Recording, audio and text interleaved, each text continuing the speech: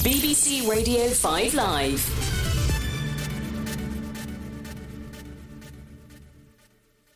Ready, Mark? Yes, I am ready.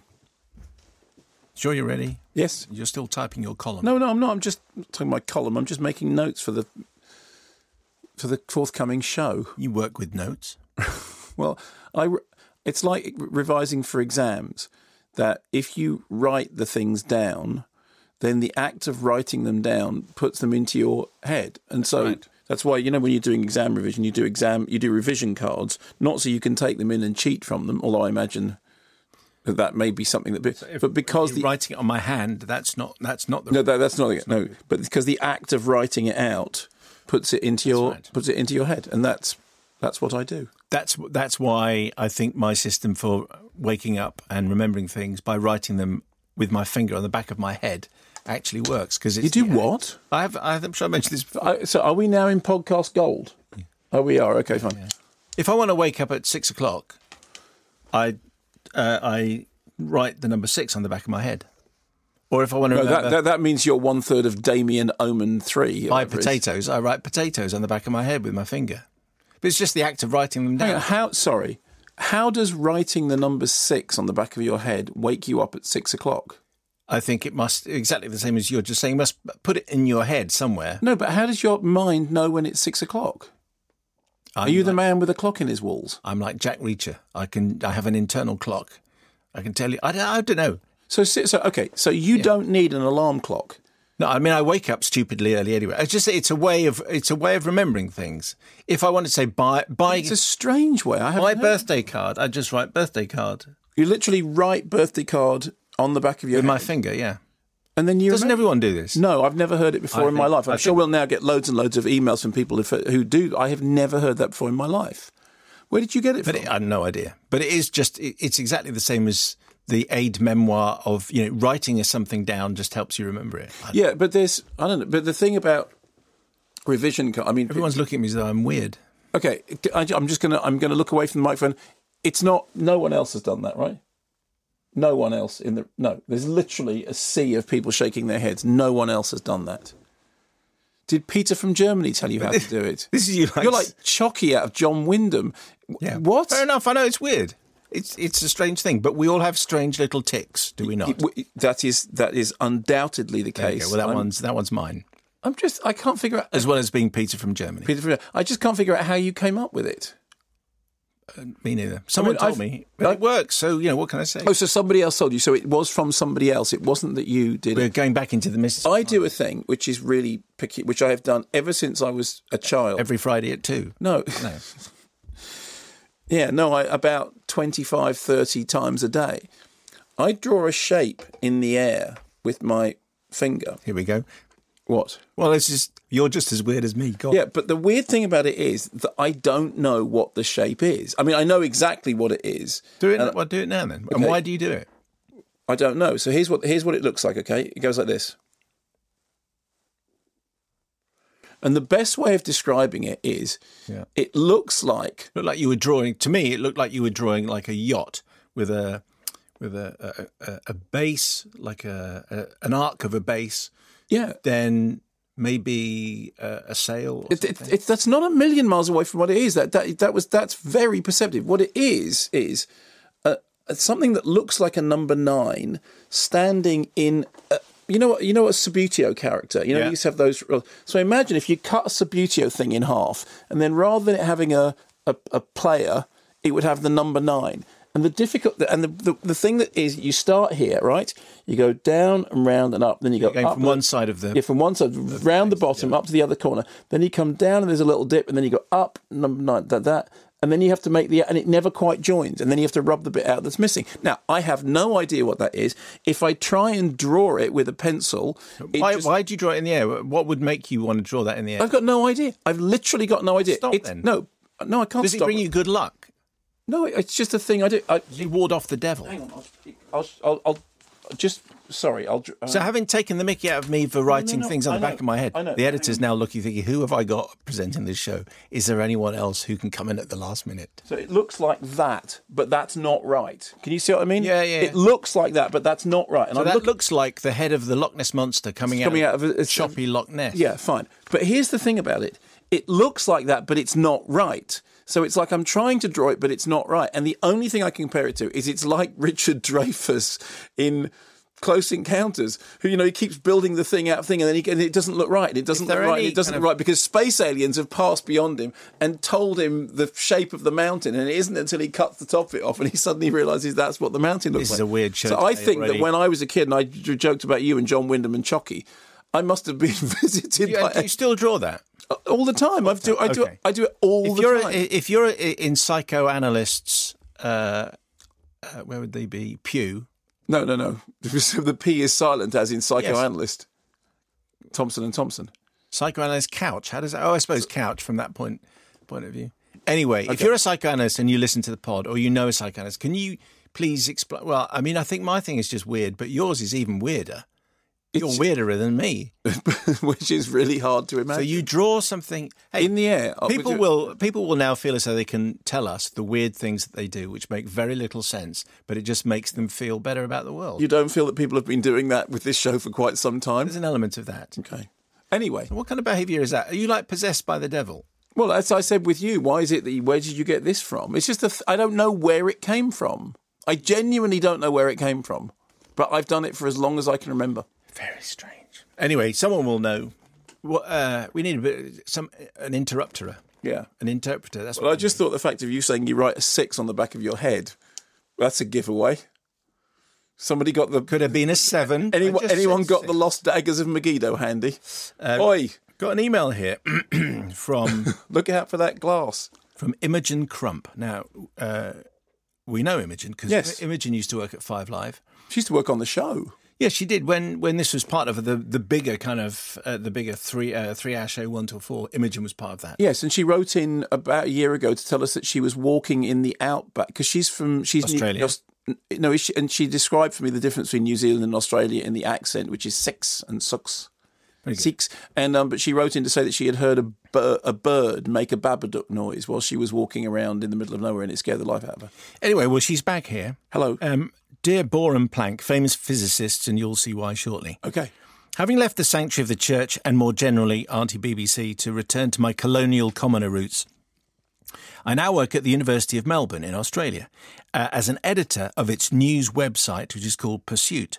My job now is to basically find and translate some of the amazing work the researchers are doing into everyday language that someone like Mark, for example, would not only understand but find genuinely intriguing. Why you're singled out at this point, I don't know. Because you wouldn't find it intriguing. You're not sharp enough. It's mostly fascinating. It's not quite the interpretation I have. It's mostly fascinating and occasionally flummoxing, which brings me to my point. There's a whole lot of work going on here in Australia into quantum physics, very particularly quantum computing.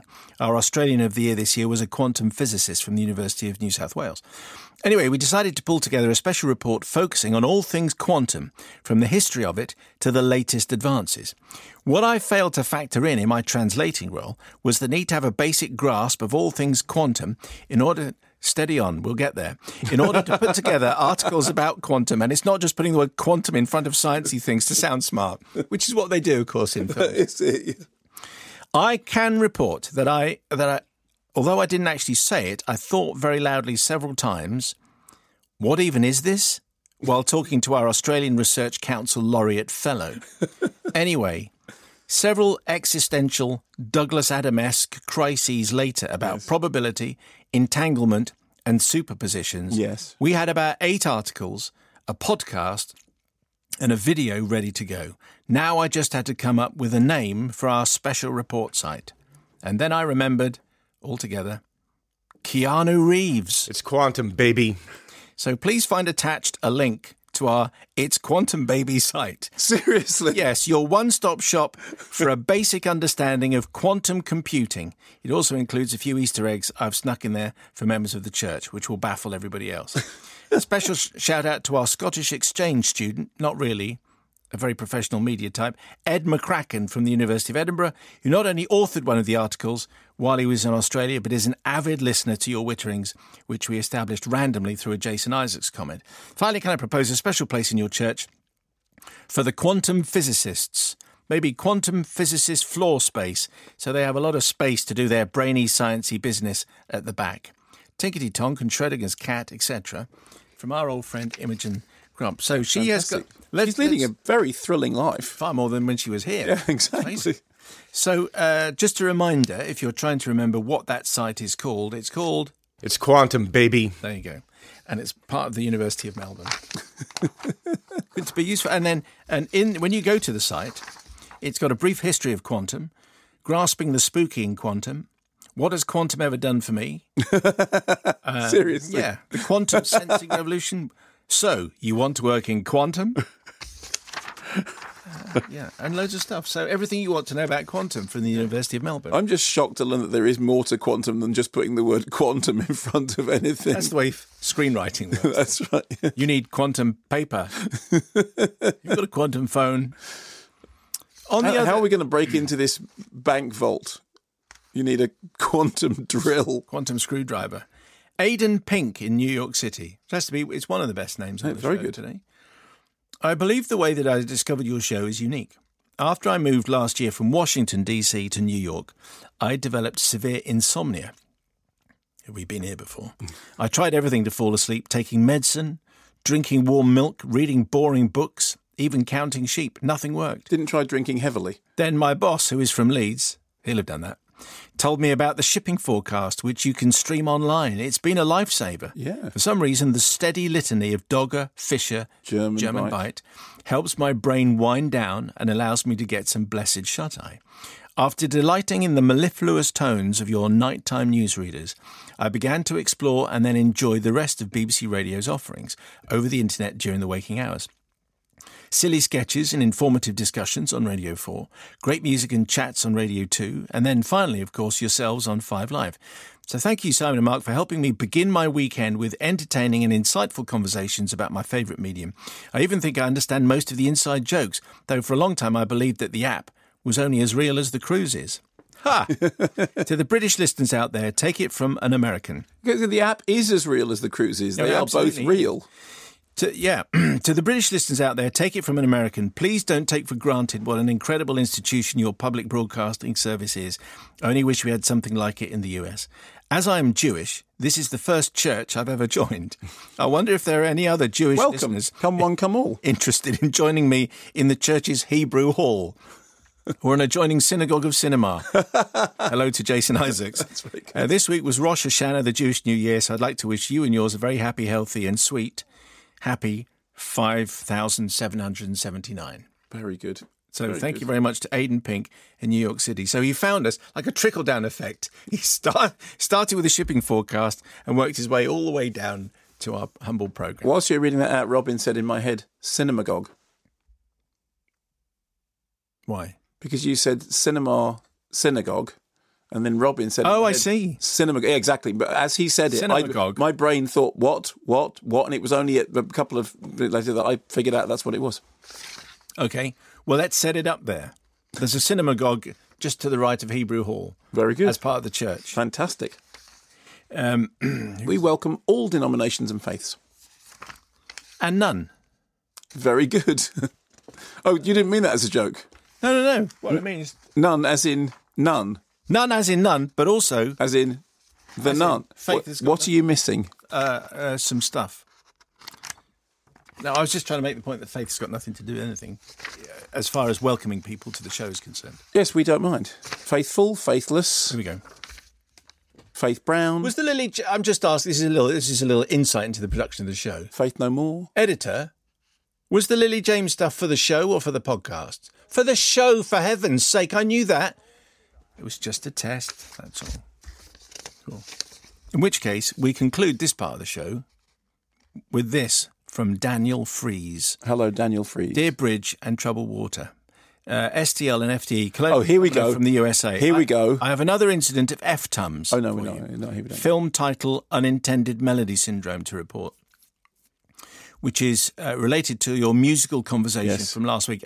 Okay? Yeah. Every time I think about Dario Argento's classic or its remake, which recently premiered, it sounds like Suspiria. You're breaking my heart. You're shaking my confidence daily. Now, while the good doctor may not know what I'm talking about... Oh, Suspiria, you're breaking my heart. Why wouldn't I know? Well, because you don't know about any other tracks on the album, so why would you know about Suspiria? Me, so many people have got in touch with me to say that they know that album off by heart, but they'd never heard that track before. This is from the Paddy Ashdown school of, let me quote the audience here. It was all politicians, Paddy was the number one exemplar.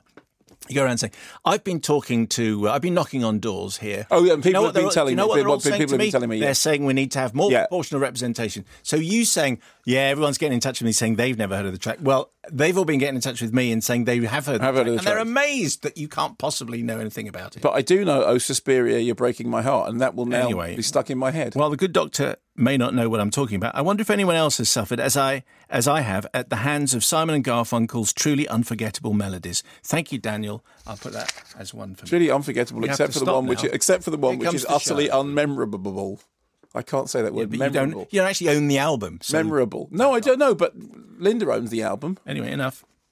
Well, it's 7 minutes past 2 o'clock. Hello, good afternoon. Welcome to the programme. This is Kermit and Mayo's Film Review, also known as Mayo and Kermit's Film Review. Never known that. We're here till 4 o'clock. Never known that way. With all the latest... You search it as Mayo and Kermit's Film Review. Google will say, what, you mean Kermit and Mayo's Film Review? Movie review. You're just trying to change facts. Everyone else You have alternative facts. Yeah, that's right, yes. Domhnall Gleeson is going to be here.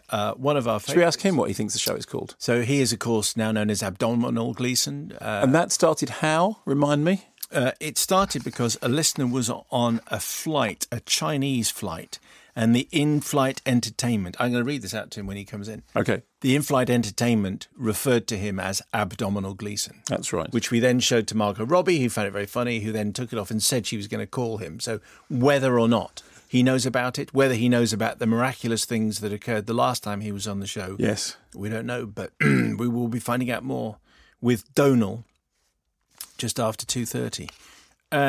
Before we proceed, so Box Office Top 10 coming up in just a moment. Christiana Hills has sent us an email from North Carolina. Yep. Simon and Mark, my husband Jonathan is a medium-term listener. I am just an OE, an occasional eavesdropper. We, including our 11-month-old daughter, live in North Carolina. And so, as you might have heard in the news, stuck inside today on my husband's birthday because of Hurricane Florence. Yeah. It would bring my husband great joy if Mark could give him a WhatsApp. Listen, Mark doesn't do what I do the WhatsApp. That's right. I look on admiringly. Yeah, that's right. Anyway, so to Mark Hills and all the other Hills, WhatsApp, and I hope everything's fine with you in North Carolina. And let us know.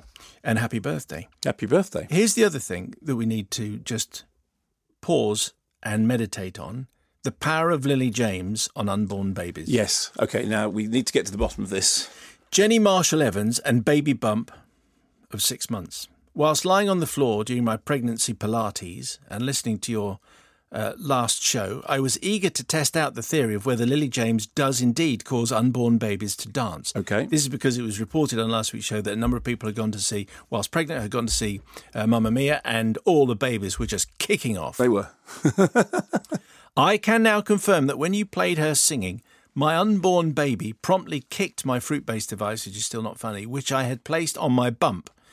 Whether this was in excitement or irritation, I cannot say for sure, but I am certain that before it is able to express an opinion, it will be fully indoctrinated into the church.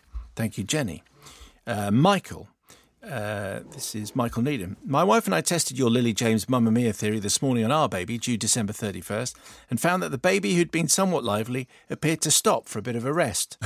Maybe he was just tired out, but hearing the song reminded me once again how great the ABBA songs are. So we played some more of the original versions, and the baby clearly loved them. Right. Anyway, I'll be flying back to the UK on Friday, and I thought a rewatch of MMHWGA could be bad for me, but in the interest of science, who knows? So that does add to my theory that it wasn't necessarily Lily James, it was ABBA. Anyway, Michael is, at the moment, well, he has been, the Battenberg cake in Dalat in Vietnam. Anyway, he's on his way back over.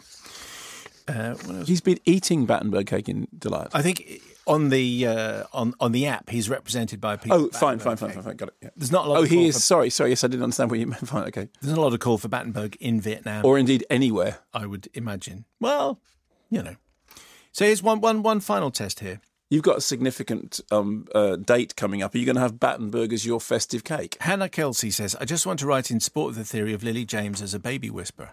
I took unborn child number 1 to see Mamma Mia 2 a few weeks ago to escape the summer heat. She kicked at various Lily songs throughout the film, but really picked up the assault at the end of the emotional finale. Let's just play some of this in and let's just see what response we get. My baby kicking away to My Love, My Life had such an overwhelming effect on me, I could not stop crying. I really thought I was going to have to get up and leave the cinema. I crashed the vocal. There you go. It doesn't matter. Because it doesn't matter. Because it's live. That's right. Crash vocals, that's fine. So a lot of people found the My Love, My Life sequence to be overpowering anyway. Imagine that if you're very pregnant. Yeah, it completely floored me. I mean, I was just in pieces. I don't know what I would have done if there had been Dancing Baby as well. Anyway, Hannah says, hello to Jason and a what's up to my husband Larry from Feeling Like a Whale, Hannah in Surrey. Okay, well, Hannah, and for Jenny, and anyone else who wants to test it. Here she goes. Oh, hang on, it's moving again. Was that indigestion again? Mamma mia, here I go again. My, how can I resist ya? Mamma mia, does it show again? It's a thing of joy, isn't it? It is. There we go. So That is one of the greatest moments in pop ever. let the research continue. mayo@bbc.co.uk. You can tweet us at Wittertainment, 12 minutes past 2. Before the top 10, John in Sale. This is John King is in Sale. Yes. Doctors, in the last week, I have seen the following films. Okay. American Animals, The Miseducation of Cameron Post, Very good. and Black Klansman. Yes. People bemoan the quality of films today, the disrespectful audiences, and the multiplexes that dominate the UK cinema scene. I saw all of these films at large multiplex cinemas that offer season ticket style cards. Yep. The quality of projection was excellent. Good. The sound was great. Good. The audiences were respectful. And most of all, the films were thought-provoking, conversation-starting pieces that educated and entertained. There'll always be rubbish films in cinemas, but it seems that now more people have more access to more films than ever before, and that must be a good thing. Anyway, so... It always astonishes me when people do that thing about, oh yes, films today, they aren't as good as they were before. You know, today it's all superhero movies. That's all it is. It's just superhero movies and rom-coms. And you go, they all speak like that. Yeah. And that may be the films that you have encountered, but we have... I mean, I genuinely think that there is more fabulous cinema on offer than ever before because there is more cinema. There are more films. Sometimes it's very depressing when you have a 7-screen multiplex and 5 of them are showing the superhero movie in 58 different versions. But, I mean, I know year on year I do my top 10, best films of the year and worst films of the year. And the worst films of the year list kind of stays pretty much the same. There's usually 10 contenders, but best films of the year, there's 40, 50 contenders. And that's happening really, really regularly. It's just a matter of just looking a little bit harder to find the stuff that's great. I mean, you're right. Miseducation of Cameron Post, Black Klansman, American Animals, all these things. This is a great time. You just have to look a bit harder. So it is also true that certain films attract more respectful. I mean, it is possible to look at certain movies and go, okay, that might be a rowdy audience and that might not be a rowdy audience. That is definitely true. And also it depends what time of day you go and to which cinema you go. I mean, 2:00 in the afternoon is the ideal time. But not on Fridays. No, exactly. Oh, yes, I'm so sorry. So the box office top 10 this week at 17, The Miseducation of Cameron Post. It's a little bit sad that it's only gone in at 17. Well, it's a fairly limited release. I think it's a really well done adaptation. I thought that when Chloe Grace Moretz came on the show, you interviewed her, and I thought she was a fabulous interview, wasn't she? I mean, she was smart. And how many films has she made? Almost 60, and she's 21. And she'd already taken a period off from which she stepped away to decide what kind of project she wanted to do, and this is the kind of film that she wants to do. And again, like Black Klansman, it's a story which is set in the past, the recent past, but it feels very, very contemporary. It feels very much what's going on in American politics at the moment. It feels like a really, really important issue, and I thought it was really well done. Stephanie Stephanie Meadow. I loved Desiree Akhavan. It's Desiree Akhavan. Desiree Akhavan, yeah, who made Appropriate Behaviour. She's the director. Yeah. Anyway, I loved her last film. And the source novel was hugely influential on my realising I was gay, so I was very excited to see the film, and I wasn't disappointed. Good. The tone of the film has a perfect mix of humour and drama in a way I don't recall seeing in many other films, and which matches the tone of the novel to a T. It allows the audience to laugh at some of the outdated views of those running the camp, without negating how serious a topic conversion therapy is, or the horrible effects it can have on the people subjected to it.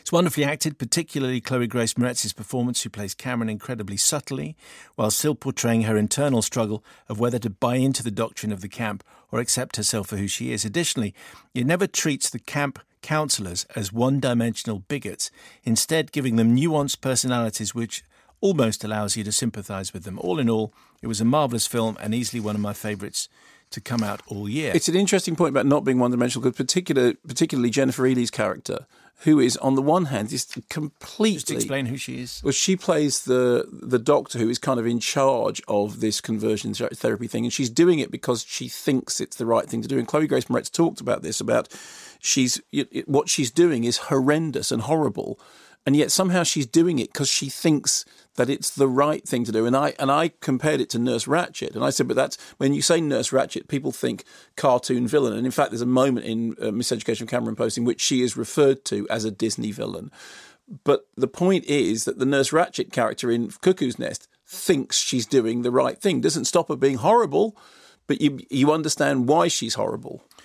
George Hobhouse from the Holloway Road in North London. I enjoyed Miseducation because the film looks great and the characters were likeable. However, I couldn't help but feel that it shouldn't be so enjoyable, at least in that way. The film tackles the troubling topic of conversion camps, but ultimately on a very surface level, with the only significant negative impacts reserved for a minor character for a brief period of the film. Oh, no. This is appropriately summed up in a conclusion that is visually pleasing but ultimately devoid of any real substance. Okay, I completely disagree with that. I don't think the negative aspects are only seen in one central character. I think the three central characters are absolutely, no, I'd have to very firmly take issue with that. I think that's, and you've seen the film as well? Yes, I would take issue with young George. Yes. So no, George. No, George. You just need George, don't do that. Exactly right. There's a period reference. Ask your grandpa. For our over 70s listeners. Helen Brown. I attended a special screening of Miseducation at the beautiful Art Deco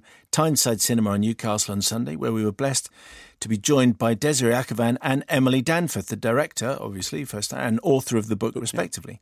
The film captured perfectly the awkwardness of being a teenager and took me back to my own youthful religious experiences, leaving me wondering how the filmmakers had managed to reflect my early church-going years so accurately.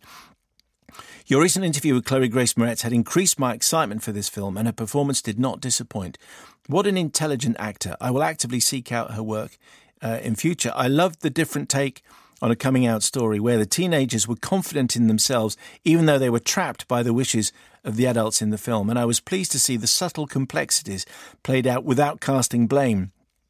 The adults in the film acting out of a desire to do good, however misguided, and the implication that they accepted that they did not always get it right. Helen, thank you very much. I mean, also interesting that one of the great ironies of the story is that the central character is sent somewhere where actually she finds the friendship that she couldn't find in her previous, that weirdly enough, this place which is meant to beat it out of you actually presents her with a friendship group that she's been looking for.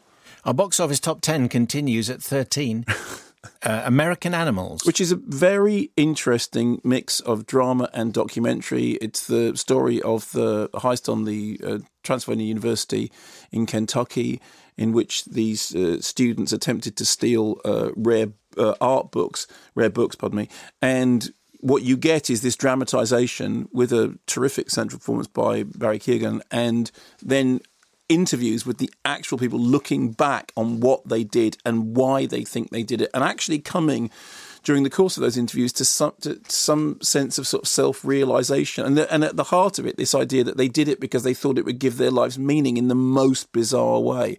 And I mean, there's a real nastiness in what happens, and the film isn't scared of dealing with that at all. I thought it was a very, very interesting sort of balancing act. Thomas, in Bath, I saw American Animals last Saturday. It's now almost half a week later at the time of writing, and its impact has not lessened. It is one of the most extraordinary, emotional, nerve-wracking and indeed harrowing experiences I've had at the cinema for quite some time. As a middle-class, slightly bored, slightly alienated teenager about to embark on university myself in 2 weeks, American Animals played as a nightmare scenario for how my university years might go. As the characters start crossing the line into unforgivable actions and their fantasy of escaping suburban drudgery into a Hollywood movie crashes down in the most devastating way, the audience is pulled into the guilt, the consequences and the destruction along with the film's characters. As soon as you think you're watching a heist film, Bart Layton's masterful direction reminds you that you're not. You're watching the actions of the fictional characters bleed into the horror of the real people's lives. And there is genuine horror in it as well. What unfolds is all too real, and whilst the scripted scenes end, the documentary will keep on going. American Animals will not leave me. I'm not sure if this is an entirely positive thing. It was nevertheless one of those transcendent experiences in the cinema you never forget. Transcendent, that's one of the best cinema experiences. Chris Harrison in Wiltshire. The combination of secret, unseen screening and having never heard of the story meant that I spent much of the film wondering if it was indeed a true story and whether the interviews throughout the film were staged as well. A unique set of circumstances to view a film, which I think probably heightened my appreciation of it. The film was brilliantly executed, at times very funny, and I really enjoyed the interplay between the actors and the interviewees. The film has an almost Ocean's 11-like breeziness to it at times, but this is quickly replaced with a real sense of unease as the heist plays out. The real gut punch came at the end when I instantly felt guilty for enjoying the preceding 2 hours so much. I mean, it does very specifically reference Ocean's 11. There is that and Reservoir Dogs, and there's the sequence when they're planning the heist in which the camera pans along a video shelf which has Rififi and Point Break in it. So all those references are deliberate, and then the tone of the film changes as you get into what's actually happening. Now at 10... is a film called Black 47, which isn't out in the UK until 28th of September. Yeah, so I haven't seen it. This is here on the basis of Ireland. Yes, so this is a film starring Hugo Weaving and directed by Lance Daly, set during the Great Famine, and I haven't seen it yet because I'm not going to see it till the National Press Show, which is in 2 weeks' time. Number 9 is The Equalizer 2. Which I thought was much better than I expected it to be. I mean, yes, it's an exploitation movie with an A-list cast, but I thought it did the job. It got in, got out, it was fine. Hotel Transylvania 3. No, still not. And I'll be honest with you, I'm not going to. It is like the football results, though. Equalizer 2, Hotel Transylvania 3. Did you see that thing about... You could tell what the next one was going to be about... Searching is at 7. Which, again, sounds like a very restrictive format. A daughter goes missing, the father is looking for her online. The whole film plays out on the computer screen and on FaceTime, and very much like the motif that was used for Unfriended. But it's rather well done. I mean, yes, the plot does get somewhat preposterous as it goes on, but the central device of telling this story works well. And I think the most encouraging way of looking at it is, this is what's happened to the found footage movie. It's mutated and turned into something else, and not a moment too soon, frankly. Richard Cunliffe, having just returned from watching Searching, have to say Mark got it spot on. What a stonking film. Loved the style of it, good plot. Found it really engaging, as clearly the rest of what was at first a noisy audience, but then from a few minutes in you could have heard a pin drop all the way through. My daughter, who normally only ever watches high-octane action or blood, guts and gore fests, declared it the best film she'd seen. Wow. My only slight gripe was the speed at which the final plot twist developed. Yeah. I think a few indeterminate steps wouldn't have gone amiss. Yeah, it does have that third act problem. Incredibles 2 at 6. Fab. The Meg at 5. Oh dear, I wanted it to be so much better. It was so much not better. And what a shame when it is, Jason Statham, Shark Puncher, and the trailer was so brilliantly funny, particularly the use of, La Mer was all great, and the film itself, oddly toothless. Mamma Mia, here we go again at 4. Lily James and her miraculous abilities. Black Klansman is at 3. It's great that this is doing as well as it is, because it is Spike Lee's best film since that documentary, Four Little Girls. It takes a true story. You and I were with Jason Isaacs just the other day. We did a little bit of BBC filming. We did. Were we promoing? Yes. I have never seen so many people doing so much work for what will come out as a blink of an eye. Here's the thing. There's a certain bit of old-fashioned thinking whereby if you add pictures, you have to have about 600 people working on a project. I was met by 4 people, which is like enough to run a radio station. Anyway, yeah, so you were with Jason. So with Jason, and Jason was saying that he had a problem with the plot. And I said, but that's what happened in real life. And he then did this whole thing about, I went to the Robert McGee thing. And yeah, but he actually has a very valid point. Okay, go ahead. Well, the issue is, just explain the setup in two sentences. So the essential setup is that you have 2 characters playing one character. That John David Washington's character is somebody who rings the Ku Klux Klan on the telephone and starts to infiltrate them. He's working as a police officer. But then when he's African-American. Yes, and then when he has to go and have a face-to-face meeting, he obviously can't go. So they get Adam Driver to go but that happened in real life. Yeah, but yes, I mean, not Adam Driver, obviously. So it happened in real life. But Jason's point is, just as far as the movie is concerned, why don't you just get Adam Driver to make all the phone calls? If you're worried that he's going to recognise the difference in the voices, just get Adam Driver to make the calls. And you have to say, even though that didn't happen in real life, that kind of makes sense. Okay, doesn't it? Yeah, but then it was, I mean, the thing is, it does make sense. The thing is, Jason could argue that, that a clear sky was grey, and I'd believe him, but I wasn't buying his argument. Paulette Griffiths.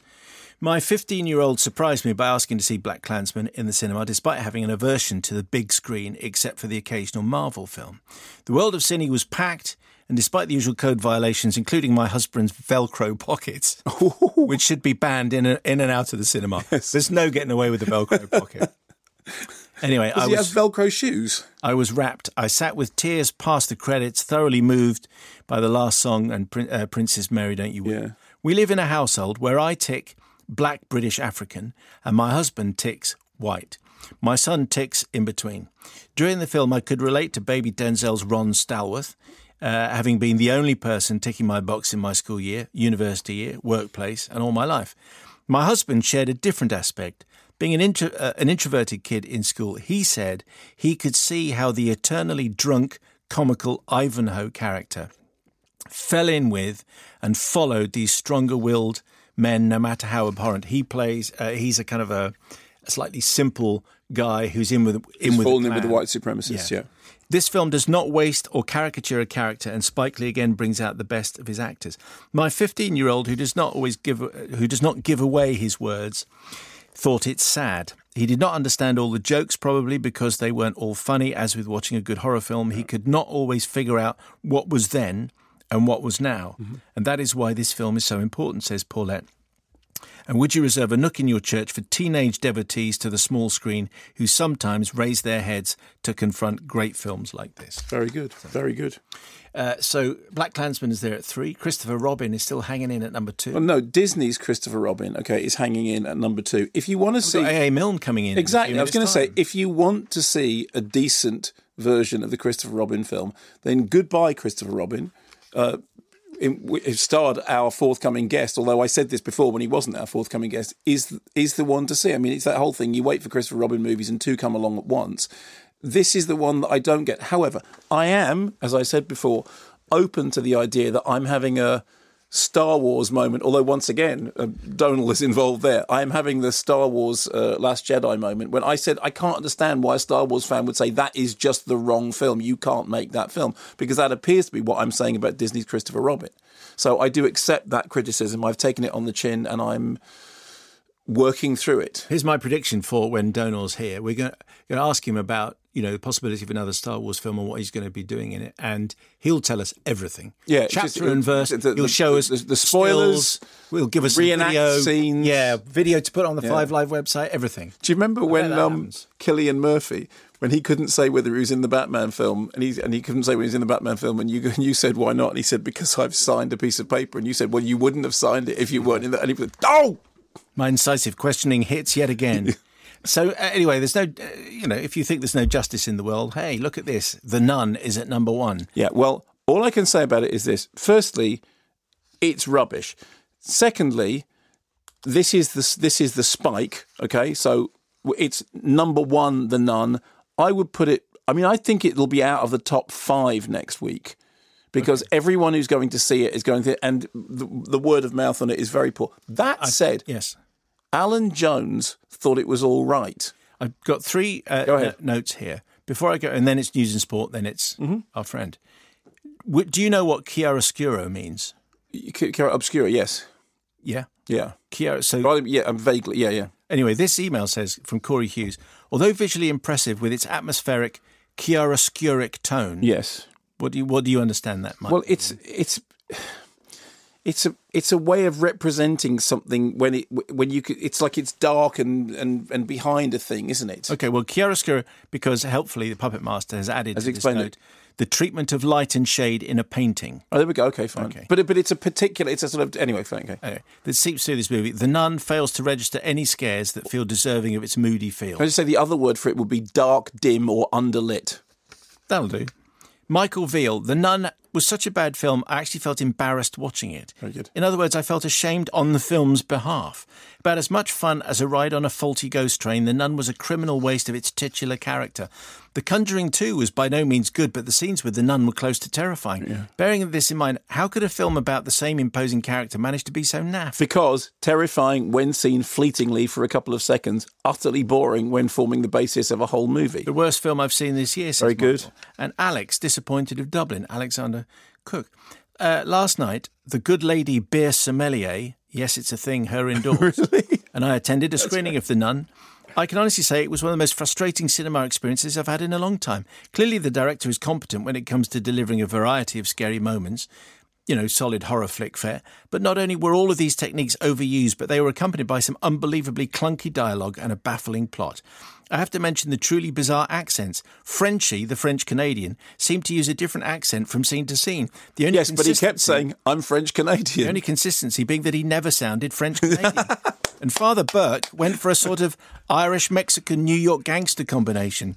Very, very strange. Yeah. If you see fit to read this email out, I'd massively appreciate it if you could give a what's-up to all Dublin-based folks in Diplomat's Den, as well as my good friend and dedicated wit-to-tenny, Martin Hannett, who's back in London. Excellent. Anyway, so The Nun, for some reason, is at number 1. Well, it's at number 1. Well, I mean, we know why. It's because it's from a very, very successful franchise, and it opened on a Thursday. And as I said, everyone who's interested in going to see it will see it in the opening weekend. And then it will. My prediction is that word of mouth will make it crash. And in the next half hour, our good friend Domhnall Abdominal Gleeson will be our special guest. You can email mayo@bbc.co.uk. The live stream is worth having a look at the moment.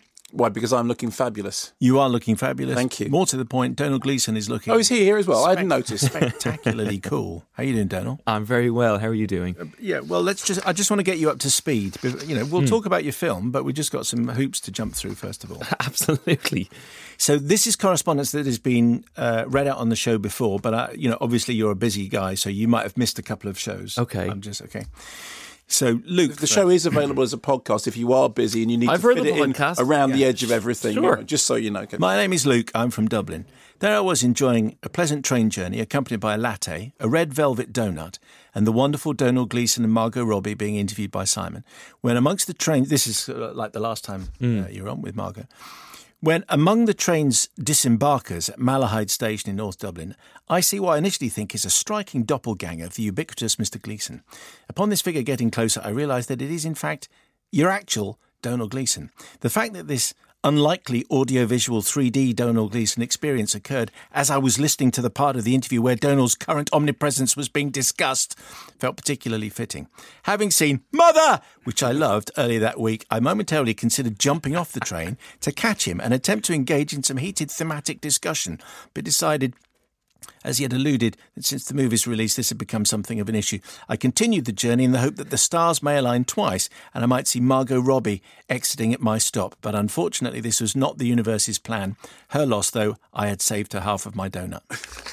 That's great. Right. I don't think Margot spends much time in Donabate. No. Right? So, yeah. Okay. Yeah. Joe Twyman, Head of Political and Social Research for Europe, Middle East and Africa.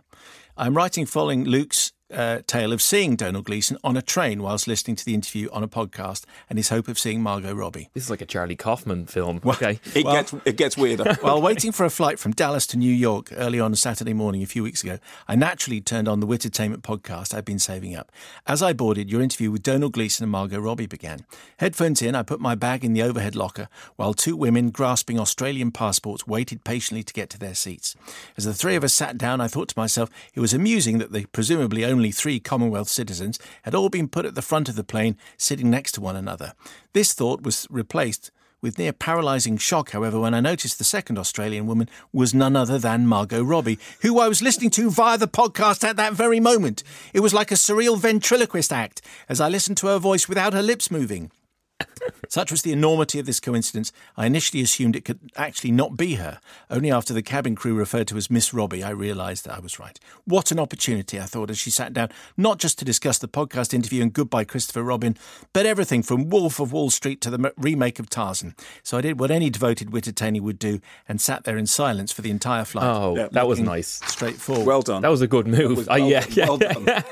Could have been a very long flight. Yes. Jonathan Keenan, I was enjoying some lunch yesterday in your run-of-the-mill hipster restaurant, Dillinger's in Dublin, listening to last week's episode with Chuckles, when Ken Branagh. When Simon was giving an update on the latest run-in with Margot in first class on a flight. Simon then mentioned that he thought that the episode of Domhnall had magical properties of its own. No less than 5 minutes later, as I was chomping away on my overpriced salad, I nearly started choking as none other than Domhnall Gleeson came in and sat down with a lady, unfortunately not Margot Robbie, right beside me. I don't like this. I had to call on every bone in my body not to start rambling on to him like a madman about what was going on in my ears, but thankfully my saner side won out. I grant you Dublin's very small, but it was the combination of both the pod, what I was listening to, and him together that freaked me out. I now agree with Simon that Domhnall and Margot have fitted some sort of tracker to the pod to seek out Wittertainees. What they plan to do with that power remains to be seen. I'm almost finished with this. There's another one. You will be able to talk eventually. But it's a pleasure to be here. Yes, thanks for coming in, Domhnall Gleeson. Love your new film. Thanks. Bye. Peter Noble, on a recent flight with China Southern Airlines, I was delighted to find the A.A. Milne movie on their playlist, as this hadn't reached my local bangy, crashy movie theatre. Being a member of the church, I immediately looked round to check that either or both of the two stars had decided to travel economy class for a 14-hour journey from LA to Zhangzhou, but couldn't see them. Then I realised that this was a different version of the film, starring Domhnall's presumably twin brother. See below. And this is where, and we mentioned this when Margot was on last time, talking about I, Tonya. Goodbye Christopher Robin. Running time 1 hour 47 minutes. Director Simon Curtis, starring Abdominal Gleeson. Spelling Gleeson wrong as well. Yeah, and both. Margot. And Margot without a T. And they spelt abdominal wrong, I don't mind saying. Should be an MH in there. Extraordinary. It's pronounced abdominal. Anyway, if you're... Very good. Well done, that's very good. If you're going to have a nickname, that's not a bad one to have. Yeah, no, that's what my friends call me. Yeah. They do now. That is really, really weird. I would urge anybody who sees me in the street while listening to this podcast and live show, not to write into the show, because otherwise next time I'm here, the 45 minutes it takes to read all the messages. Is there something that someone could do, like a little sign, that if they are listening to this show or they're listening to the podcast later and they see you, and they do something, which you could then return, which does it, because they'd be too embarrassed. They don't want to come up to you and say anything. They just want to be respectful. There's got to be something good, like tap the nose 3 times. Oh, that's very good. That's it. And then no, because then if I'm there with someone I know, they'll think that I'm having a secret affair with this person. I know, that'll be fun. That'll be fun great. for you, maybe, when they write in, maybe, not Why for don't me you in the pretend to moment. pull a bit of imaginary spinach from your teeth? That could just be spinach. It could. That could just be actuals. How will I know it's imaginary? Okay. Why don't you do the thing about tapping your head and rubbing your stomach at the same time? Okay, look, if someone has got a better idea, you've got 12 minutes while Domhnall's actually talking about what we came in to talk about. Let us. What could be the sign that a listener could do just to let Domhnall know that he knows that we know that everyone has been listening to this thing? Something to do with the abdominal muscles. Yes, that's what I thought. For sure. That's good. Yeah. I like that. I thought that through. Look at my six-pack. That kind of thing. I'm a writer. Show me your 6-pack. That will be totally normal. How are you doing? You all right? I'm really well. How are you? It's very nice to see you. The Little Stranger opens next week in the UK. It's Domhnall's latest picture. Tell us the world in which we inhabit for The Little Stranger. Okay, so the first thing you should know is it's directed by Lenny Abrahamson, who I think is one of, if not our finest filmmaker in Ireland. He came on the show to talk about Room. Yeah, I just think he's amazing, and all of his films have been wonderful. I'd worked with him previously on a film called Frank, which I'm very proud of. But the world of the film is post-World War II. It's set in the big house in a place in Warwickshire. And the house and the people inside the house are slowly sort of falling apart. And into that arrives a doctor who grew up working class, who had always looked up, aspired to be of a kind of a higher class than his own. And he starts to try and heal the people in the house, tries to start to heal the house itself, I think. And this ghostly element which is in there starts having an influence on everybody who's in there. And I think things get pretty interesting. But Charlotte Rampling is in it. Ruth Wilson is in it. Will Poulter and Liv Hill. So you've got just the best of British actors in there as well. So that is my pitch. Yeah. Well, okay. Well, that was a fabulous description of the film, which you could never have been that pithy. No, well, I'm not in it. No, I know, but it was just like it was complete. That was well done. Thank you very much. You're more than welcome. Well, Mark's. Oh, well, that's very good. Okay, so and this is based I feel on. awkward now. It's based That's on how we like our guests. Oh, good. It's based on the novel by Sarah Waters, which a number of people will have read, and it's sort of famously ambiguous about the way it tells its story. But you're Faraday, so just a bit more about Faraday, because he's a very, I think we quickly feel he's a very repressed character. You certainly feel as though you're carrying something. There's a lot going on underneath that stern face of yours. Yeah, it's interesting you would use that phrase, carrying something. Early on, Lenny said to me, if you carry something explosive, you walk carefully. I think that Faraday has been, a lot of it's about the class system. It is a drama, I think. Over in America, they kind of marketed it as a kind of a horror sort of thing, which is never the space it occupied in my mind. To me, it's a drama for grown-ups. It's a film for grown-ups, and it has this ghostly thing which kind of drives it forward.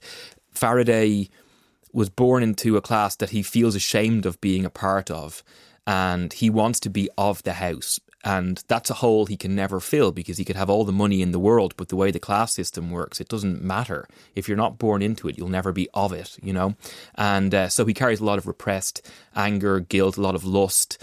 And he sees Caroline Ayres in particular, played, I think, just stunningly, magnificently by Ruth Wilson. He sees her as his way into the house, and she sees him as her way out. Yes. They both kind of want opposite things, and yet they look to get it from each other. And and then the kind of this ghostly presence starts to make its presence felt. Let's play a clip from the film. This is your character, Dr. Faraday, meeting Caroline Ayres, played by Ruth Wilson, at a drinks party at Hundreds Hall. Oh, Doctor, welcome. Forgive me, I rang, but... Afraid I've been pinning the house back together. So I see. My darling brother's still in Lidcote, arguing with the builder about the land sale. I do hope they're not drinking to seal the deal. Now, speaking of which, help yourself. If there are any glasses left. Pay no attention. And I think you look very smart, Betty. Oh, I should warn you. The acoustics in this room are uncanny. Every word carries. You, Miss Ayres, look beautiful. Hasn't touched a drop yet, Chip. Walk me too, would you? So, is your character, is Faraday affecting the voice of the establishment? Is he speaking posher than he actually is then? Yes, I think so, yeah. I think what Lenny wanted for the accent was for him not to have lost his accent. I think in a way he's weirdly proud of where he came from. It would have taken a lot of work to become a doctor. Well, it does for anybody, but particularly coming from where he came from. And yet he does aspire to have this upper class thing. So we kind of worked in some Warwickshire vowels into a more kind of classical English accent. I think it's funny. It's the tiniest bit jarring, I think, and I think it hints at the battle that's going on within himself always. There's also the sense all the way through that it might crack, because you feel like he's putting on a performance, and you feel like he's putting on a face that at any point might actually crack. And then, of course, there's a central discussion about that idea that you have the external side of you that you show, and the internal side that can become almost personified. And so you do get that sense that he's he's putting a facade in front of himself. Yeah, I think everything about him, I think the way he looks, I think his moustache, I think everything about him is to present something, is asking to be respected. Even his profession, he's asking to be respected. He's asking to be a part of something better in his eyes than he was born to. And the reality is that he just knows deep down who he really is, or is worried about who he really is. I think a lot of people have that, but I think it weighs on him a little more heavily than most. Can you explain the title? Well, The Little Stranger refers to this ghost, which the family feel it may be Susan Ayres, who was a child who died there when she was very young, tragically. And they feel that this presence has just infected the house. The house is crumbling, as a lot of the houses were at that stage, the bigger houses. But it's really beginning to show its age and getting in on the people there. Will Poulter is actually kind of falling apart, and then it spreads through the house like wildfire as the film progresses. And so The Little Stranger is the thing which is pushing them towards catastrophe. And there is debate in the film as to whether it is supernatural, about whether they're doing it to themselves, or about whether it's being done to them. It's all to do with class. And I think what I loved when I read the script was that the very last image of the film, Lenny is just so deliberate. I mean, he's just so clever. The very last image of the film, I think, tells you everything you need to know about what has been going on. Despite the fact that there is ambiguity in the novel and the film, I think that last image is a beautiful one. Yes, which we won't talk about. No. Because we're not Tom Courtenay. Exactly. Who demands to talk about nothing other than the last scene in the film and exactly what happens. Always gives the Hello, I'm Tom Courtenay. My new film ends with so-and-so dying. Do you remember? It's brilliant. It's fantastic. The butler did it. And he's great company. Although, as Michael Caine said in the case of Batman, the butler didn't do it. I didn't do it. Do you remember the film Magic? Yes, of course. With Anthony Hopkins. Did you ever see that? I have not. He's a ventriloquist. He has a Ventriloquist doll. Who's a ventriloquist doll, and the whole thing, all the way through. I mean, I haven't seen it for 40 years, but the whole issue is the ventriloquist doll possessed? Oh man, or is it him? Or is it all in Anthony Hopkins' mind? And throughout the film, and then there's a long lingering shot on the puppet. And you think, is it going to move? Are the eyes going to move on its own because his hand's nowhere near? Is it? And it keeps that suspense all the way through. And when I was watching your film, I was thinking, it's got to. Even though the story is completely different, it's just got that. And you're not quite sure.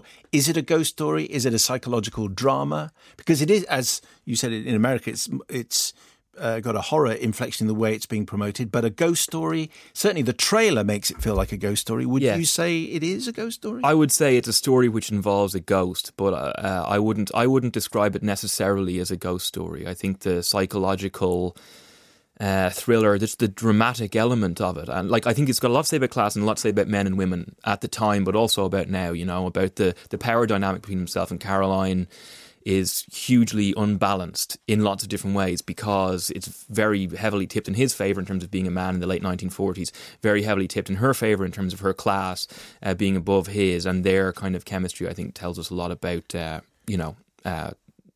men and women and class and stuff. The thing is, if you're going to talk about it in terms of it being a ghost story, the thing which is the most obvious touchstone is Shirley Jackson's The Haunting of Hill House, which is actually the kind of the uber text of all this, to which I think it does bear comparison as far as its narrative is concerned. In terms of the Americans selling it as a horror movie, it's exactly the same as what happened with Guillermo del Toro and Devil's Backbone, them thinking, it's got a ghost, therefore we have to sell it like that. When actually it's not about that at all. That's to do with the Spanish Civil War. And that thing about the house crumbling, which puts you in mind of Fall of the House of Usher.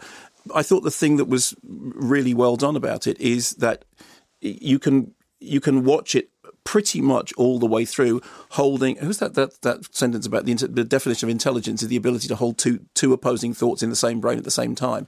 And it is a film which is attempting to do, which is holding those two possibilities for as long as is possible. And the ghostliness. I mean, ghosts in ghost stories are never about the returning dead anyway. They're about not the good ones. No, exactly. Yeah. It's similarly to, I think, in a weird way, it put me in mind of a film I did with Alex Garland called Ex Machina. In terms which we spoke to you about. Yes. Yeah, which is the kind of elevated genre thing of you take something and you say it's about one thing, and it is. The plot is about that thing, and then the story itself, I mean, like the meaning of it is about something else. It also weirdly reminds me slightly of a different Anthony Hopkins film, Remains of the Day. You know, it's got something of that, of just the poise of something being held, something very, very delicate and fragile, being held very, very carefully for fear that it will shatter. Is it true that when you got the script the first time round that you were slated for a different part? Yes, yeah. Lenny had called me about a different role in the film, and which role did he want you to? I won't say because a great actor ended up playing it. It might not be the one that you expect, but it was. You played the little girl when I read it. 6-year-old girl. Yeah. Donald, we want to stretch you in this part. Did it with it was all motion capture. Oh, yeah, that was still me. I mean, I still played that part. Obviously, I'm not going to give up a role. But yeah, when I read it, I just, I'd been looking for something that felt like it was complex. And when I read this, I felt like I really understood him and was quite moved by his problems that he had, because I think we all suffer with worrying about who we really are. I mean, worry that who we are is not the person that we wish we were. I think like that's just something that, well, it certainly terrifies me, and I think that he just lives in dread of that from moment to moment. That I fell in love with him. So you said to Lenny Abrahamson, "Can I be him?" Yeah, and he's older in the novel. There's a bigger age difference, and that comes to bear in the novel in a different way. The novel's stunning by Sarah Waters, and they kind of rejigged it a little bit in this to kind of facilitate me being closer in age to Ruth. But I think it works okay. I think that she is so hearty. She's such a bright light in this, and he is such. I mean, he can extinguish light, I think, with a look at times, and I think that the dynamic works just as well. Hopefully, yeah. And it's a very interesting period piece as well, because there are various references to the arrival of the NHS and the government selling off land, and hundreds of halls having to sell off some land for council housing. And your guy, Dr. Faraday, he's against all that. Yes, which I think is brilliant. You've got the people in the house saying we think it's, Ruth at least, saying I think it's marvellous. People need somewhere to live. And then you've got the person, it's this weird thing that I really think exists in real life of sometimes the people, I mean, technically kind of at the bottom in terms of, the way that the power is structured. Sometimes, because if you're sold a dream that's big enough, you will want that dream to exist, even if it doesn't work for you. Faraday wants the house to be perfect. He's kind of disgusted by the way they've let the house go. Yeah. And he wants it to be the house of his dreams from when he was a child. I think there's something very poignant and very true about that. He's got that kind of Gatsby-ish thing that he's imagined the version and he's trying to will it into literally to will it into existence. Absolutely, yeah. And I like that really moves me, because I think we're all sold lies. I mean anything as simple as the American dream, when I was talking to Lenny about it, you look around and you say the things that people vote for boggles my mind all the time, because you think this works out so much worse for you, and yet people don't want the. Who knows what you're referring to? I couldn't possibly comment. No, I'm not allowed to. No, indeed, you absolutely should. Donald, thank you. Is this me getting kicked off the show for bringing up politics? No, you're only going to get kicked off because the news starts in 1 minute. So what are you up to at the moment, Donald? I have been filming Star Wars. And well, tell us the storyline. I'll tell you as soon as. Well, I think the news is about to start though. Well, we'll hold the news. We've run out of time. This will be breaking news. What can you tell us? What are you wearing in the film? Yes. Well, how many seconds have we got to count down? Okay. Is it literally like if you say anything about it, that's it? They come and repossess your house. JJ comes with a crossbow. Yeah. It's right. It's just a game that has to be played. Yes, but we enjoy playing it as long as you don't get yourself into any trouble. Hopefully not. Okay, Domhnall, thank you so much. Always a pleasure to see you. And don't forget, if you see Domhnall around, you don't have to go up to him, but we just pat your head, rub your stomach. Yeah. Okay, that is definitely going to be weird. But anyway. Well, like the other ones weren't weird. Domhnall Gleeson, it's always a pleasure. Thank you very much, Steve, for coming in. Thank you so much. Thank you. The Little Stranger opens next week and will be reviewed in full next week. 6 minutes past 3. Hello, good afternoon. Welcome to the programme. If you've just joined us, you have just missed the company of Domhnall Gleeson, who was looking particularly... He looked really sharp, didn't he? He looked as though he'd just been, at Paul Weller's studio. Yeah, listening to the Paul Weller album, wearing a suit that Paul Weller would have enjoyed owning. I think. It was very, very sharp. And did you see his shoes as well? No, I couldn't. Shiny black paint shoes. Is that the way it is? Yeah. Anyway, remember the code. If you see Domhnall out and about, you know precisely what you have to do, and then you don't have to be embarrassed and everything will be fine. So you can get in touch, 85058. The email is mayo@bbc.co.uk. You can tweet us at Widdertainment. Ross Foley is in Cardiff. This email is to bring to your attention a code of conduct breach, not by a cinema goer, but a cinema worker. Okay. I was watching The Miseducation of Cameron Post in a snug 30 or so seater screen at the View Cinema in Westfield, Shepherd's Bush. Only 8 of those seats were filled, so it really did feel like a private screening. I was thoroughly enjoying the film until about 30 minutes in. A number of staff, adorned with a high-vis vest emblazoned screen checker, came in through the door, which is right next to the screen. They had a clipboard and they looked from the projector to the screen, projected to the screen, projected to the screen, ticked a couple of boxes, then stood watching the film for a minute or two. That felt like 10. This, of course, is very distracting, and I was ready to forgive this minor interruption when it was repeated 2 more times. What? This, to me, was a clear breach of the code by staff themselves. Speaking with them afterwards, they told me this is health and safety check to make sure there's no tomfoolery going on in the screen. What, in a high-vis vest? And that the audio and the video is synced. Surely there is a better way to do this. Maybe an alert button on the seats to notify staff of any said tomfoolery. I do like that expression. Tomfoolery, yes. Is there any tomfoolery going on? Because the chances are there often is tomfoolery. There is. But very rarely does it come from the people who actually work at the cinema doing it in their high-vis jacket. You don't want a high-vis jacket. You want black. You need to be like a silhouette. You come in like a ninja. Like a ninja. So that nobody can see that you're there. But I suppose if you're doing health and safety, that's not going to work very well because someone might bump into you. Tell me the movies you're going to be reviewing in the next sort of few, 50 minutes or so. The Predator, as opposed to Predator. The Predator, Crazy Rich Asians, and Lucky. I think we'll do them. Try and get them away before the past. 85058 mayo@bbc.co.uk. What do you want to go with first? The Predator. Okay. Which is a sequel come reboot of the 80s sci-fi romp, which originally had Arnie against this sort of dreadlocked alien predator, and which spawned a series of increasingly limp spin-offs and sequels, including the abominable Alien versus Predator film. So the first film was directed by John McTiernan, who made Die Hard. This is directed by Shane Black, who made Kiss Kiss Bang Bang, The Nice Guys, and had a supporting role in the original, and written by Shane Black and Fred Decker. Yes, that's right. It is a Black and Decker film. Hey! So the story is alien ship crashes on Earth. This guy who is a special ops sort of former army officer pulls a helmet out of the crashed ship and decides that in order to get it somewhere safe, he puts it in a box and posts it home to the home from which he is estranged, where he has a son and a partner from whom he is, from whom he is estranged. And of course, the minute it arrives home, it is unwrapped by his son, Jacob Tremblay, who is bullied at school and has autism, but is super smart enough to figure out that this helmet is something quite extraordinary.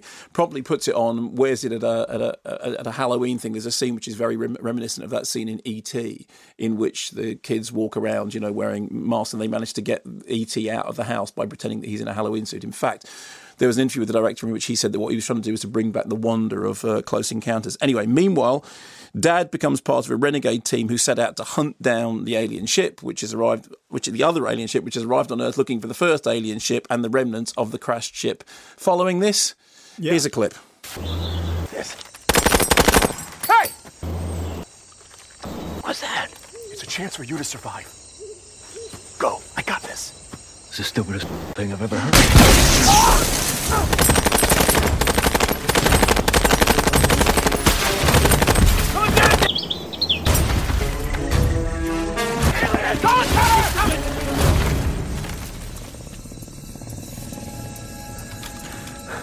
Come on. Come on, come on.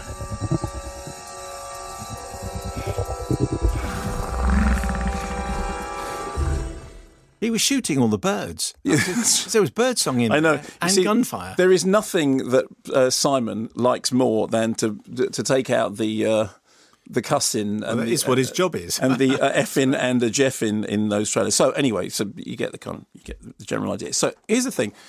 The thing that Shane Black is famous for is the kind of very, very smart talking, wisecracking, lip smacking, thirst quenching, ace-tating, motivating, cool fizzing, whatever that drink was. And you do get a degree of that in this film, including a riff about why the predator isn't a predator. He isn't actually a predator. He's something else. What, misunderstood? No, but it's the predator isn't the right word. It's a hunter. Or anyway, blah, blah, blah. But the problem is that the quips don't land, and the relationships between the mismatched group who are searching for the predator don't land.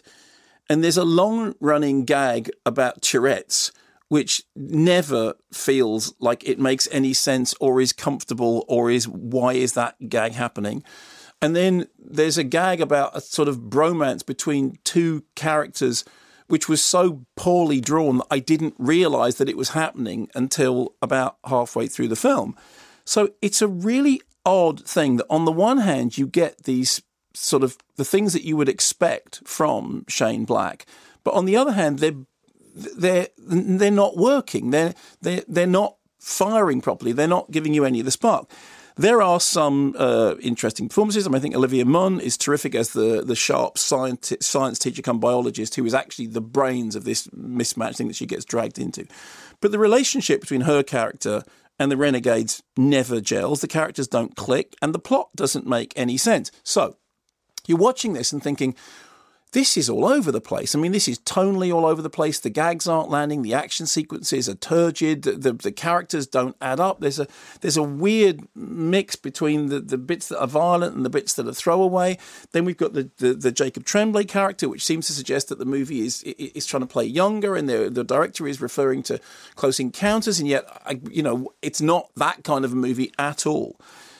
So then it's unsurprising first to learn that after they had the original test screenings, they went back and reshot the end. Although the whole thing looks like it's kind of messily put together with different bits. Then, of course, there was this scandal which you might know about, that they had to cut a scene in which it turned out that one of the people that they had cast was a registered sex offender, and the filmmaker knew about it, and Olivia Munn spoke out about it, and Shane Black initially...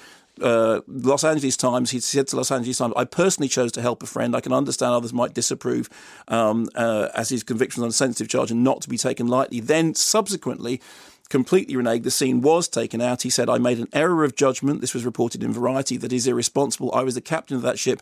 It's my job to make sure these things don't happen. And I failed. I take full responsibility. And I'm very deeply sorry, although that there's been a recent interview with Olivia Munn saying, I didn't get that apology. So the whole thing has a very tawdry and rather messy production history. And when you look at the film itself, you think, okay, well, maybe it's because maybe some of this explains the incoherence of it. I think the honest truth of it is it's just badly put together. I made that joke before about, I'm not the first person. A lot of people have made these jokes about Black and Decker, but the end result does look like something that some, DIY enthusiast has bolted together on a table out in the garage. I know. Let's get a bit of that. So let's get a bit of that stuff and then a bit of that film there, and we'll bolt those two bits together, and then we'll solder on a little bit of that other thing that I'm referring to. Then we'll have a little bit of 80s nostalgia. Just screw that into that bit there, and then I'll just and you end up with something which looks like it was put together by somebody who really ought to be... the really strange thing about it is, I found it very, very disappointing, often kind of uncomfortably badly done. Then when you sort of learn more about the backstory, you think, oh, well, to some extent that makes sense. But I was largely baffled by it. I just largely sat there thinking, how is it that the whole thing is quite so messy, quite so shambolic, quite so pinballing between one kind of movie and another kind of movie, and never landing on what sort of movie to be.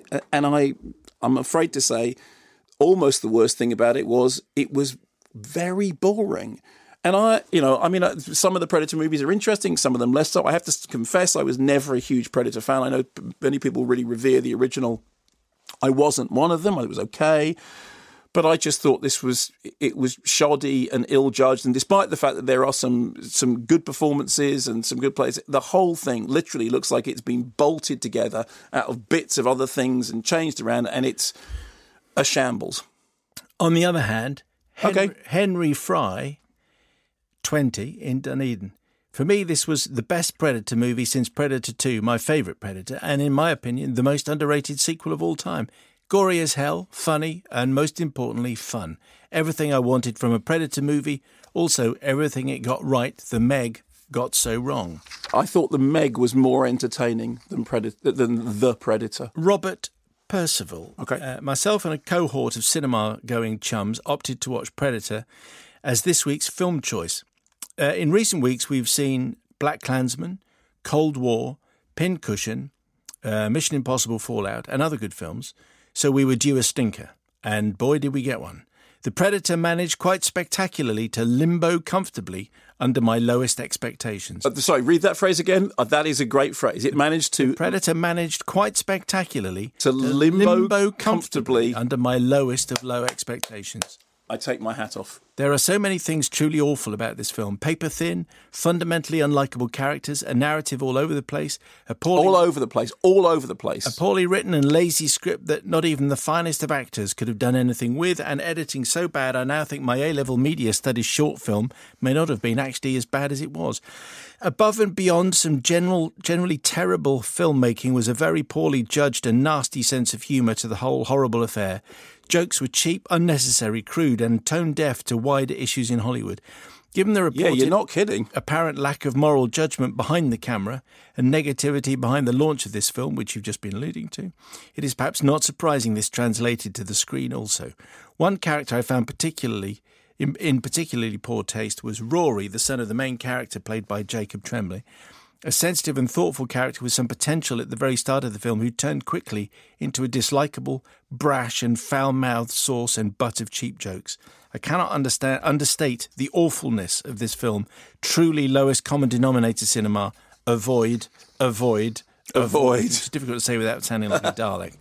That's from Robert Percival in Leeds. Rob, Thank you very much indeed. 18 minutes past 3. I imagine that's a 15 certificate. Yes, it is. Like yeah. What else have you got? Okay, so Crazy Rich Asians, which I know that there's been sort of an awful lot of interest in. This is based on a best-selling novel by Kevin Kwan, and the story is that there is a Chinese-American called Constance Wu, who is an economics professor at NYU, and she's really smart and understands game theory and all those kind of things. And she's going out with this guy, Nick, played by Henry Golding, who she doesn't realise is fabulously wealthy until the moment that he says to her, look, I'm my best friend's getting married. I want my best friend's getting married. And I want you to come with me. We go to Singapore. You can get to meet all the family. And they get onto the plane. And when they get onto the plane, they turn left. Okay. She says, hang about a minute. We can't. We're surely down in economy. And he says, no. We're not in economy. We're in super class. And they get into super class, and suddenly there's people bring them champagne. She says, how can we afford this?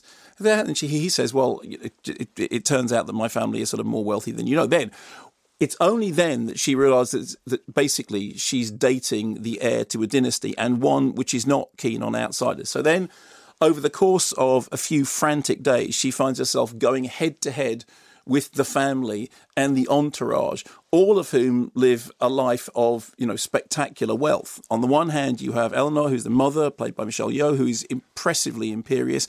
Then there is this all-knowing grandmother figure and a gaggle of ex-wannabes and people who want to be next girlfriend and who were next exes, all of whom have designs on him. Only her former classmate, played by Awkwafina, who was most recently seen in Ocean's 8, seems to have her back. And her family are even crazier than his. Here's a clip. Hi, I'm Rachel. Oh, I know. Rachel. I heard you thought Alma was the cook. On the bright side, you're the talk of the party. People like your dress. Oh, I did that. Oh, I know. this is a chic 70s goddess. So, Oliver, are you a cousin too? Well, I'm one of the poorer relations. The rainbow sheep of the family. But I make myself useful. Whatever the youngs want, I procure. Golden koi fish, Honghuali furniture, a rare Cambodian gong. Why would they want to buy a rare Cambodian gong? Because they can. I'm sorry, I thought that joke was funny even in just the audio version of it. Yes. Why would they want to buy a rare Cambodian bong? Okay, so as I said, adapted? Mark, I mean, I'm 54. Aeroplane Station. Adapted for Aeroplane Station from a novel by Jason Isaac said, a novel by Kevin Kwan. And I hadn't read the novel, and I'd seen just some of the publicity, and I was, all I knew about it was that there was an awful lot being written about the fact that you haven't had a cast like this since Joy Luck Club, and that therefore the film had a great cultural importance, and therefore was having to carry a lot of baggage with it. And I went into it not knowing much other than, what I'd seen in the trailer. And what I thought was this, that despite the fact that the narrative is kind of creaky and has very familiar rom-com genre beats, I may have mentioned this before, but I did this series for BBC4. Oh, right. There is a relevance here about the way in which, you get repeated narratives through genres. And there are certain, tropes, to use that word, that you get in rom-com films. And it's not a problem that you do. It's just a question of whether they're infused with something new and something vibrant, or whether you get the feeling that you've kind of seen all those things before. So the trick is to breathe new life into old riffs. And actually, I thought this did that rather well. Constance Wu is great. Michelle Yeoh is terrific, actually. I mean, not least because she's the support so basically you have supporting players like Awkwafina and Nika Santos and Ken Jeong who are very funny, and then you have Michelle Yeoh's character who is very not funny in a way which is kind of impressive in a comedy. The other thing is that some people have compared this. They said, well, what's the difference between that and the Sex and the City films, which I famously hated because those were films about people in these kind of fabulously wealthy environments, enjoying the fabulous wealth. And there's something about the movie, the fact that the title is Crazy Rich Asians, which is they're crazy rich. That's how rich they are. They're not just rich, they're crazy rich. And so the whole thing is taking place within this world of extravagant wealth. The difference for me, and I thought this was kind of crucial, is I always felt that with Sex and the City, particularly the second one, that actually what the thing was doing was reveling in this wealth, it was just sort of swimming in this sort of sea of indulgence. But what Crazy Rich Asians manages to do is to, on the one hand, depict all that stuff, but on the other hand, retain an oddly sort of standoffish attitude towards it. Because all the way through, there is this sense that wealth is weird in a way which is not great and hey, fabulous. Wouldn't this be brilliant if you had more money than you could possibly know what to do with? There's also underneath the comic surface, some of which is done really sharply, some of which not so sharply, but underneath there is this sort of this line of steely resolve and melancholy, particularly in the character of the mother, who is played as somebody who initially is, terrifying, and then you get to know more about her and more about her own backstory. And the film did a remarkable thing, which is there is a moment when you discover something about her character that actually made me think, oh, wow, I didn't expect that. And then our central character, her backstory too, takes you to places that you don't expect the film to go. Fun also to see a movie in which, the narrative is completely sort of it's about the women's relationship with each other and how power is passed down from one generation. So whereas on the one hand you have this sparkly, frothy surface, which I think is the thing that you get from the trailer, the film does manage to juggle something else underneath that, something about the way that that these different sections interact, something about the burden of family history.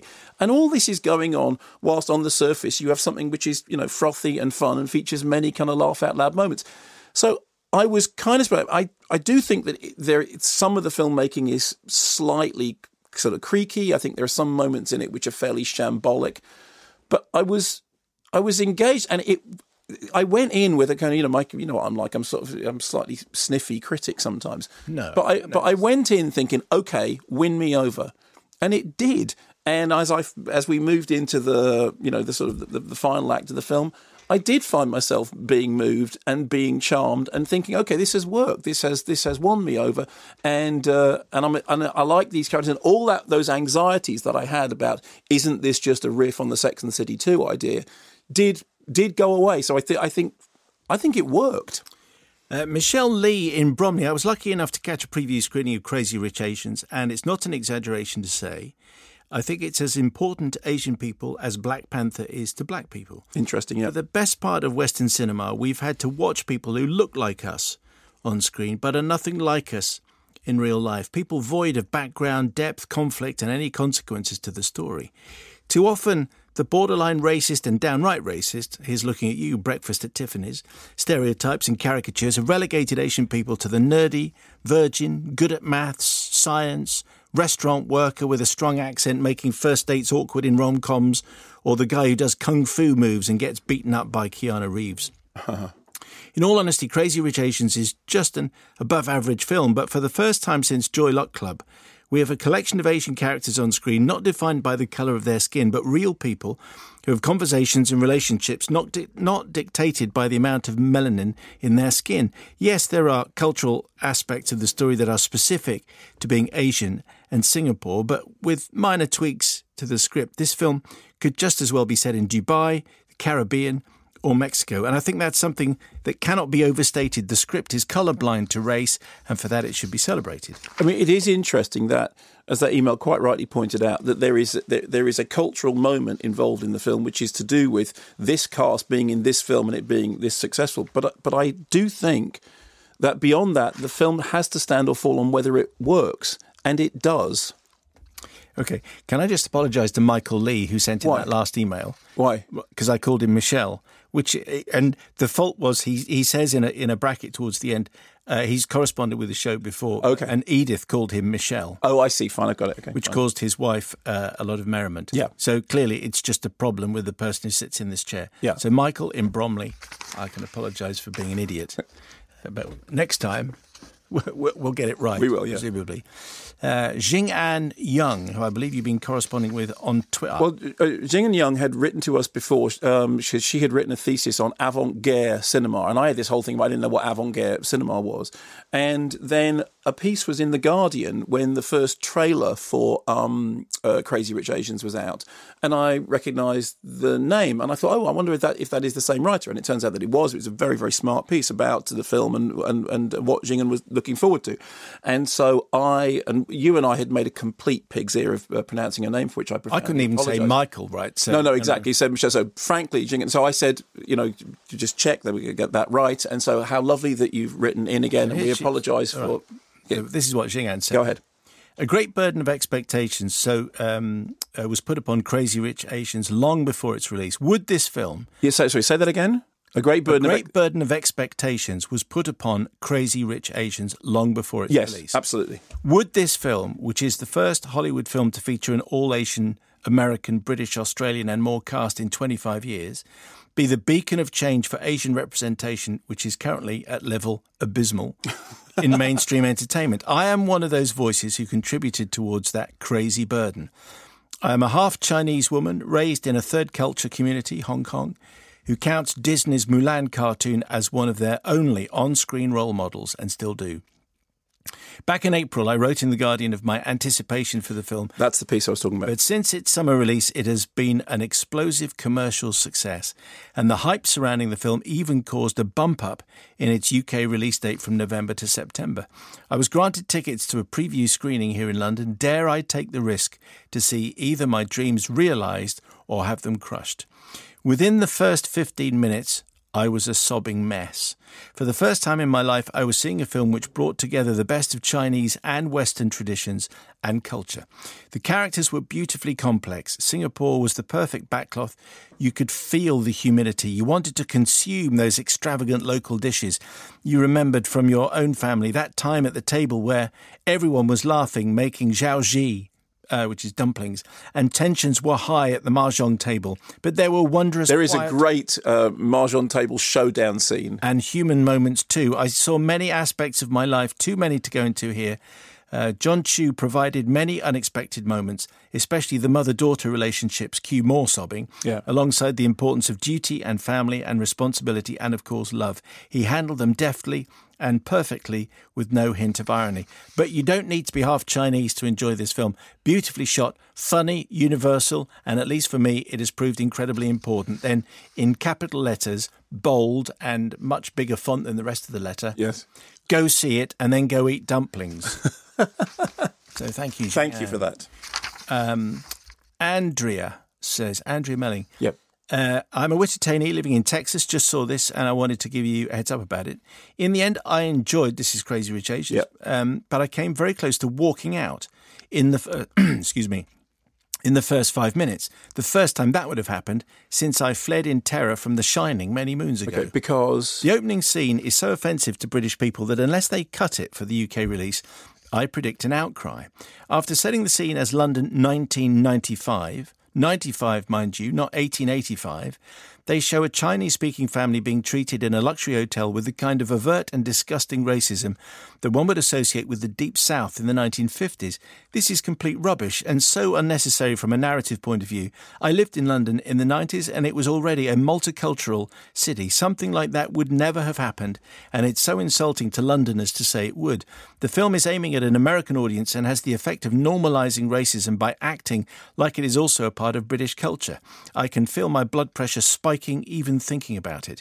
Anyway, the rest of the film was enjoyable, a sweet story, not as funny as we expected. All the jokes are in the trailer, but beautifully shot and engaging.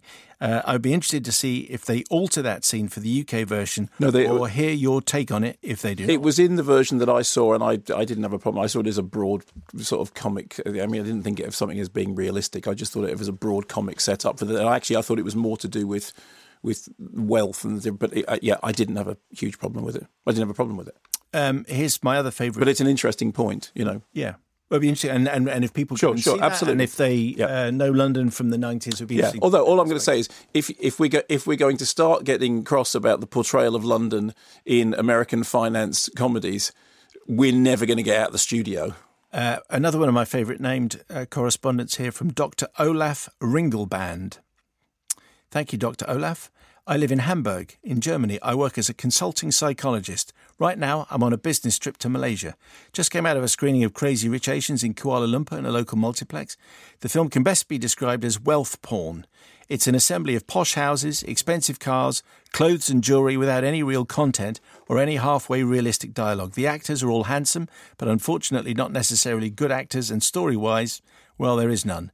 The audience in Kuala Lumpur seemed to resonate quite well with the movie. I just wished it had been a better movie with a more profound message than, it's nice to be rich and buy expensive things. Yeah, but I did think, and I think I tried to say this in my review, that I think there is a difference between its attitude to the wealth than the Sex and the City attitude. Well, I mean, the Sex and the City 2 film I did describe as consumerist pornography, and I felt differently about this. But believe me, I went in worrying that I was going to have that reaction. If you remember when I reviewed Sex and the City 2, I got so cross that I started singing the Internationale in the middle of the review. Ridiculous. It was ridiculous. Preposterous, anyway. But had a good point. You can see it on YouTube. Thank you. Thank you to Olaf Ringelband for sending that in. 20-4, TV movie of the week. Ben Scher says, 100 Bloody Acres for me, please. It's not a horror movie, although it's pretty gruesome. It's not a comedy, though there are bits that are comedy genius. So I'm not really sure what it is. I liked it, though. It was fun and interesting. Karen Richardson says, I'd like to flag up Whistle Down the Wind, as it reminds me of watching it as a child and it making me go all warm and fuzzy. Haven't seen it for years, so it'll be interesting to see if it has the same effect. Mark might go for Dawn of the Planet of the Apes. Lauren Rose, Mark is going to... Dot Potter, as no one was calling it. Of course. Mark will pick The Master. I've never seen it, but anything by Paul Thomas Anderson will surely get his vote. My choice is Harry Potter and the Chamber of Secrets. The first 3 Harry Potter films are my favourite and the true gems of the series, in my opinion. Tom Vamos says, From Dusk Till Dawn effortlessly moves from stylish ridiculousness to, well, more stylish ridiculousness. Mark, however, will choose The Master. And Andy Elms, very clever, I'll be watching Everest at 9 p.m. on Tuesday on Film 4 because it's there. Very good. What is our TV movie of the week? Mean Streets. Yes, which is on at 20 to midnight on Saturday on BBC Two, and particularly because Child 2 said to me the other day, have you seen The Departed? I went, yeah, of course I've seen The Departed. And he said, well, is it Scorsese's best film? I went, no, it's not. And he said, but it's the one he won the Oscar for. I said, yeah, exactly, and that's why it's the pub quiz trivia question. Which was the film for which Martin Scorsese won the Oscar? Why isn't it one of the ones? Why isn't it Taxi Driver? Why isn't it Raging Bull? Why isn't it Mean Streets? Why isn't it King of Comedy? Why isn't it any of the other ones other than the one which no one can quite remember? And he said, okay, well, if I was going to start, if I was going to, I said Mean Streets. Mean Streets, that's where you begin. And it not least because the rubber biscuit sequence in Mean Streets is one of the greatest careering drunk around a dance floor to the sound of Rubber Biscuit with a camera strapped. So Mean Streets. You don't mean Rubber Bullets by 10cc? No, I mean Rubber Biscuit. No, I realise that. And when's that on again? That is on at 20 to midnight on Saturday on BBC Two. Thank you for writing it out in longhand. TV movie of the week, so bad it's bad. Gerard Sweeney, X-Men Last Stand. He's written some dialogue. Go on. OK, this might not be too bad. OK, so the director made a few clunkers, but maybe, just maybe, then in brackets, Vinnie Jones appears on screen. Oh, that's it. Mark Carl Hughes. I once wrote something in which I wanted to write Vinnie Jones, and I accidentally wrote Vinnie Riley. Who's Vinnie Riley? Girotti column. I mean, the person least like Vinnie Jones that one could think of. What's he like then? Well, Vinnie Jones, I know Vinnie Jones. Yeah, well, Vinnie Riley. I don't remember sensitive guitar noodling, sketch for summer. Quiet. Yeah. Mark Carl Hughes, Crystal Skull takes it for Ray Winston's incredibly aggravating performance over Kate Blanchett's terrible Russian baddie. Just shocking. The Indiana Jones film in the box set I never reach for. Ed Hutchinson, Indiana Jones and the Kingdom of the... Sorry, no, I just cannot... Indiana wants me. ...suspend my disbelief that much. The level of disappointment in the climax of that film is on a par with my school teacher when I closed a short story with "It was all a dream" for the 52nd time. Try Harder, D- or whatever the modern numerical equivalent is. Try Harder is the sequel to Try Hard, isn't it? Yeah, but I've already told you Yeah, that. I know, exactly. Oliver Kirage... I'd give it to Crystal Skull, not because it felt like a betrayal, not because it destroyed my childhood or anything as melodramatic as that, just because it took something fun and made it uninteresting and soulless. And Robert Carson's Spy Kids is just off the deep end in terms of ridiculously awful... I thought that was good, that film. No, it's Spy Kids 3D. Oh, right. It's 3D. Well, that's no good. The first two were fairly fun and breezy and clever, and then this just loses it. Yeah. Witness Sly Stallone arguing with various outrageous versions of himself, including the German general, and then the whole cast get 1 second cameos in top billing. Anyway, what is the TV movie so bad it's bad? Battleship. You notice the way that didn't happen. So no. Battleship is on at 7:25 in the evening on Sunday on ITV2. Okay. And Battleship is the film that no one asked for. Is it Battleship Potemkin? No, it's that would be good. Let's see that instead. It's Battleship Waddington because it's based on the board game. Thank you very much. It was Waddington. Thank you. Battleship Potemkin, more Battleship Waddington, but worth it for the fact that Empire magazine brilliantly their review of Battleship was the word miss. Okay, that's fair enough. See. Okay, so we've got a quarter of an hour. Yes. What are you going to tell us? Lucky, this is one of Harry Dean Stanton's last screen roles. I've seen all the posters for that. Yeah, it's this melancholic portrait of a stubborn old-timer in his twilight days. He's Lucky. That's what he's known as, Lucky. We see him in the morning. He gets up. He does his exercises in his pants and his vest. He smokes a cigarette. He heads out to the diner where he has a cup of coffee and sits and does the crossword. He goes home to watch his game shows and, he watches them whilst at the same time thinking that they're foolish. And then he heads off to the bar where he hangs out with a series of kind of misfit buddies. One of these is Howard, played by David Lynch, who is distressed because his pet tortoise, President Roosevelt, has run away. Want to hear a clip? Yeah, I certainly do. Here we go. Calling him out of his last dime just to leave everything to our turtle. Tortoise! He's a tortoise. You know that saguaro near your yard? That thing was barely a twig when Roosevelt was born. They're contemporaries, you know. They watched each other grow up. President Roosevelt was born in a hole in the desert. At that time, a little creature smaller than my thumb. And something clicked inside that little Roosevelt brain, and he scampered up out of that hole and faced the world. You all think of a tortoise as something slow, but I think about the burden he has to carry on his back. Yeah, it's for protection. But ultimately, it's the coffin he's going to get buried in. And he has to drag that thing around his entire life? Go ahead and laugh. But he affected me. You know what I'm saying? He affected me. There are some things in this universe, ladies and gentlemen, that are bigger than all of us. And a tortoise is one of them. The unmistakable voice of David Lynch. I wanted to hear some Harry Dean in there. One of the reasons that there isn't is that it's fairly low on dialogue, because Harry Dean Stanton's character, Lucky, doesn't say that much. And in fact, in the two clips that we were given, I think there's just a little bit of him. You heard him at the beginning going, yeah, and then that's it. And then we get into the thing. So the film's directed by John Carroll Lynch, written by Logan Sparks and Drago Sumonja.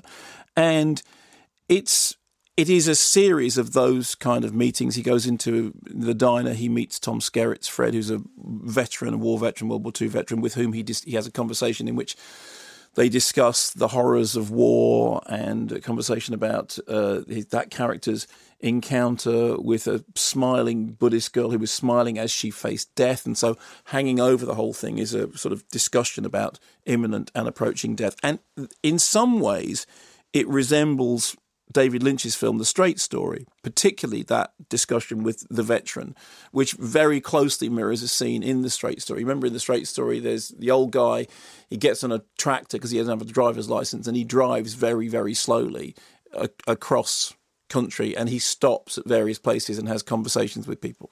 And there is a sort of slight similarity with that.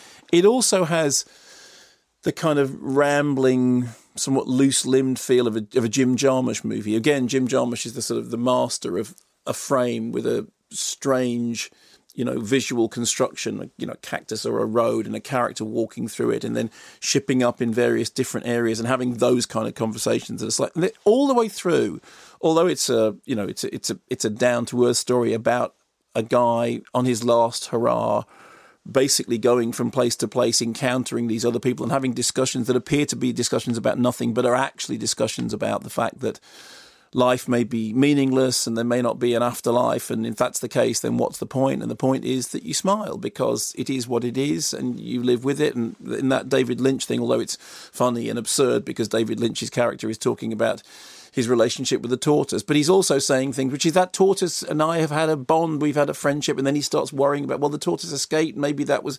So all these discussions that appear to be about nothing are at once about nothing, but they're also about something. And there is a slightly surreal feeling to it. I mean, the scenes when they're in the bar, they almost look like a kind of bar out of, I mentioned Jim Jarmusch or Tom DiCillo, but they have that kind of weird, slightly theatrical thing that a David Lynch movie would have, that there are conversations which are oddly philosophical with gaps between them which make them feel theatrical. And it's a bit Twin Peaksy in that, but it's also got that kind of, just that sense of melancholy, and I thought it was really charming. I mean, it's a movie which is very gentle, and it's a movie which tugs at the heartstrings without being sort of overtly sentimental. And there is a real theatricality in the dialogue. Sometimes when people are doing some performances, you think, is that bad acting, or is that acting that is arch in a way that kind of makes you? But it never took me out of the drama. I did think that I was, watching this guy who'd lived this sort of full life, approaching the end of his life and looking back on it with that sort of sense of melancholy. I thought it was rather charming, and I enjoyed it very much. And it's called Lucky. And you said you've seen posters for it everywhere with that picture of Harry Dean Stanton, looking just the same as he does in pretty much every picture. Can I tell you very quickly my Harry Dean Stanton story? It depends how long It'll be really quick. I interviewed Harry Dean Stanton for the Alien documentary that I made some years ago, back in 2001, and it was very hard to get hold of because he doesn't really like doing interviews. He's very interested in music. Anyway, he had agreed to be interviewed by him for about 5 minutes, and I was asking him these questions about Alien, and he was giving me like monosyllabic answers because he really wasn't that interested in. He would be more interested in talking about harmonicas or singing. And at one point I said to him, because everyone, if you talk to them about Alien, you asked them about the set, because the set was enormous, the set was extraordinary, being in the set was extraordinary. Everyone I had asked, I said, what's it like being on that set? And then they would go into some story about it. And so I said to Harry Dean Stanton, I said, what was it like being on the set? The incredible set, absolutely huge set. And he walked onto it. What was it like? And he looked at me and he went, the set. And I said, yeah. What was it like? He said, what was it like? And I went, yeah. And he went, did you see the film? I said, yeah. He said, it was like that. Very good. Okay. But if you're Harry Dean Stanton, you can get away with it, with a certain amount of style. And that was an anecdote that I don't think we'd heard before. Very good. So that's very good news. So it's time to talk about King our of friends. Thieves. Pardon me? It's time to talk about our friends. Oh, fine. Michael. Yes, okay. Who came on the show last week? So it was Sir Tom and Sir Michael. This is King of Thieves, which was previously called something else, but it's now called King of Thieves. I have to say, I don't think it's the right title. Screen adaptation of the Hatton Garden robbery from 2015. In the real-life robbery, a group of elderly thieves, tea leaves, planned and executed the robbery of the Hatton Garden safe deposit. It took place over a long Easter bank holiday weekend, during which many surrounding businesses were shut, and they were in there for quite a long time. The heist has already inspired numerous films. There's Hatton Garden, the heist with Sidney Livingston and Michael McKell. There's the Hatton Garden Job, which is also called The Last Heist with Matthew Good, Phil Daniels, Jolie Richardson.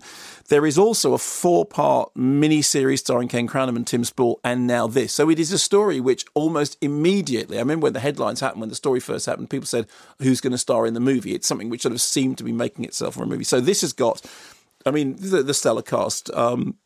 You've got Jim Broadbent, you've got Michael Gambon, you've got Tom Courtenay, you've got Michael Caine, you've got Ray Winston. So it's the heavyweight hitters doing the story of these guys breaking in and stealing diamonds. Here's Michael Caine. Look, see this? EDF. That's a pure diamond. It's colourless, so it lets in the most light. Up there, XYZ. You cut that too shallow, you lose the light out the bottom. You cut it too deep, you lose the light out of the side. FL, that's a flawless diamond. A flawless diamond, cut well, in the right light, is the strangest thing and the most beautiful thing you will ever see. It's true. They'll be in the vault over the weekend. How much is a flawless 6-carat diamond worth? £1 million to you. How many of those are in the vault? A few. You only need a few.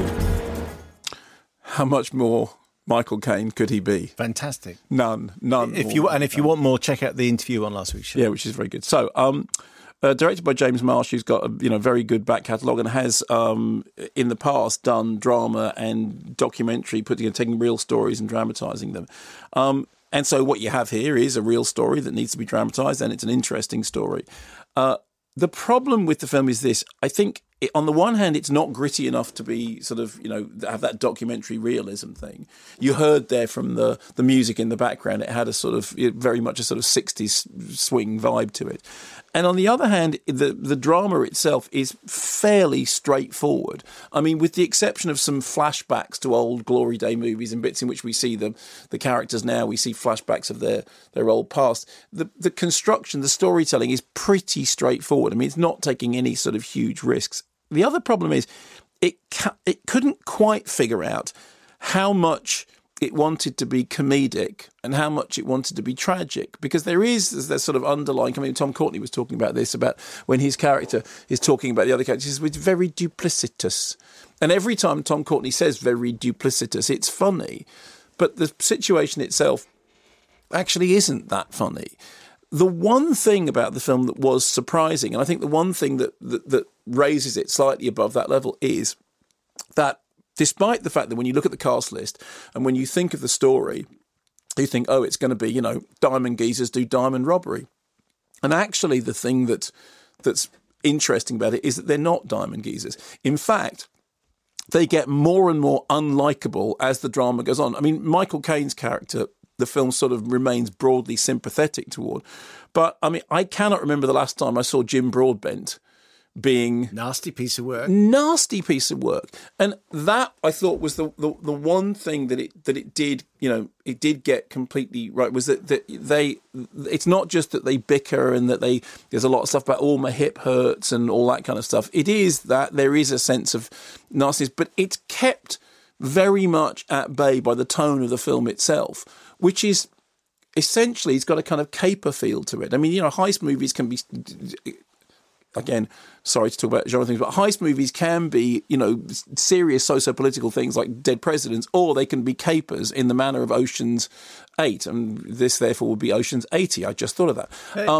But it's an awkward balancing act that it doesn't quite get right. So I thought it was fine, passably entertaining whilst it was on. I'm not entirely sure how much life it will have outside of the UK, and I think that it doesn't ever click into something that makes it. I mean, the whole is less than the sum of the parts. And a couple of times, obviously, because it just shares some of the cast members, a bit like watching Dad's Army, which I enjoyed. The film of Dad's Army. Film of Dad's Army, because you look at this talent that's on the screen, you think, this is good, this is enjoyable. I mean, I agree with everything that you said, but when you've got all those people on, there's a lot to enjoy and wallow in. Yeah, absolutely. And it's, so that's the thing that you see it for that kind of, but you're not going to watch it because you think, oh, it's a groundbreaking movie, or it's a really well put together heist movie, or it's something that really, I mean, it's in the cinemas at the same time as American Animals, and that is a film which takes a true story and does something much more inventive with it. Very quickly, because we're running up against, I'm going to do something which hasn't got a clip. So there's a film out called The Rider, which is directed by Chloe Zhao, and who made Songs My Brothers Taught Me. And it's a film about rodeo riders that uses real people as opposed to actors in the dramas. So Brady Jandreau plays Brady, who we first meet recovering from a fall that's left him with a metal plate in his head and staples in his head, and he lives for his horse and he lives for the rodeo, but he can't ride because of his injuries. His family are played by themselves, his sister and his father. His sister is a young woman with learning difficulties who has a fantastically positive outlook on life. His father is somebody who was tough on his son and drinks and gambles.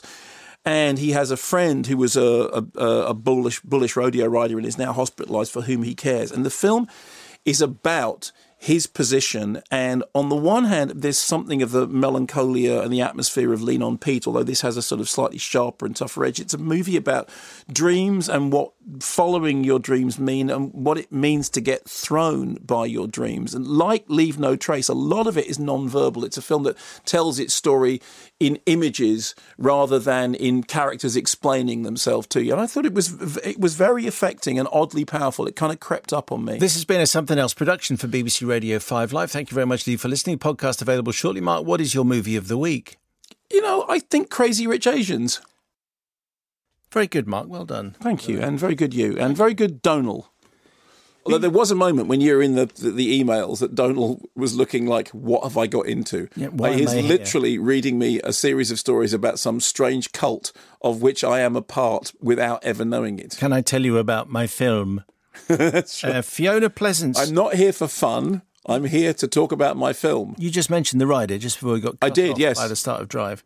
Fiona Pleasance has seen it. Did she like it? Saw it in Germany early in the summer. Considering its production history, she writes, it's not surprising that The Rider rings very true, but Chloe, is it Zhao? Zhao. Chloe Zhao's talent is shaping the narrative and in directing her cast of non-professional actors to give such exceptional and honest performances should not be underestimated. For me, The Rider invites comparison with two other recent movies, The Florida Project for the authenticity of its setting and its use of non-actors, and Certain Women for its look at contemporary life in the American West and the relationship between people, horses and That's land. very interesting, yeah.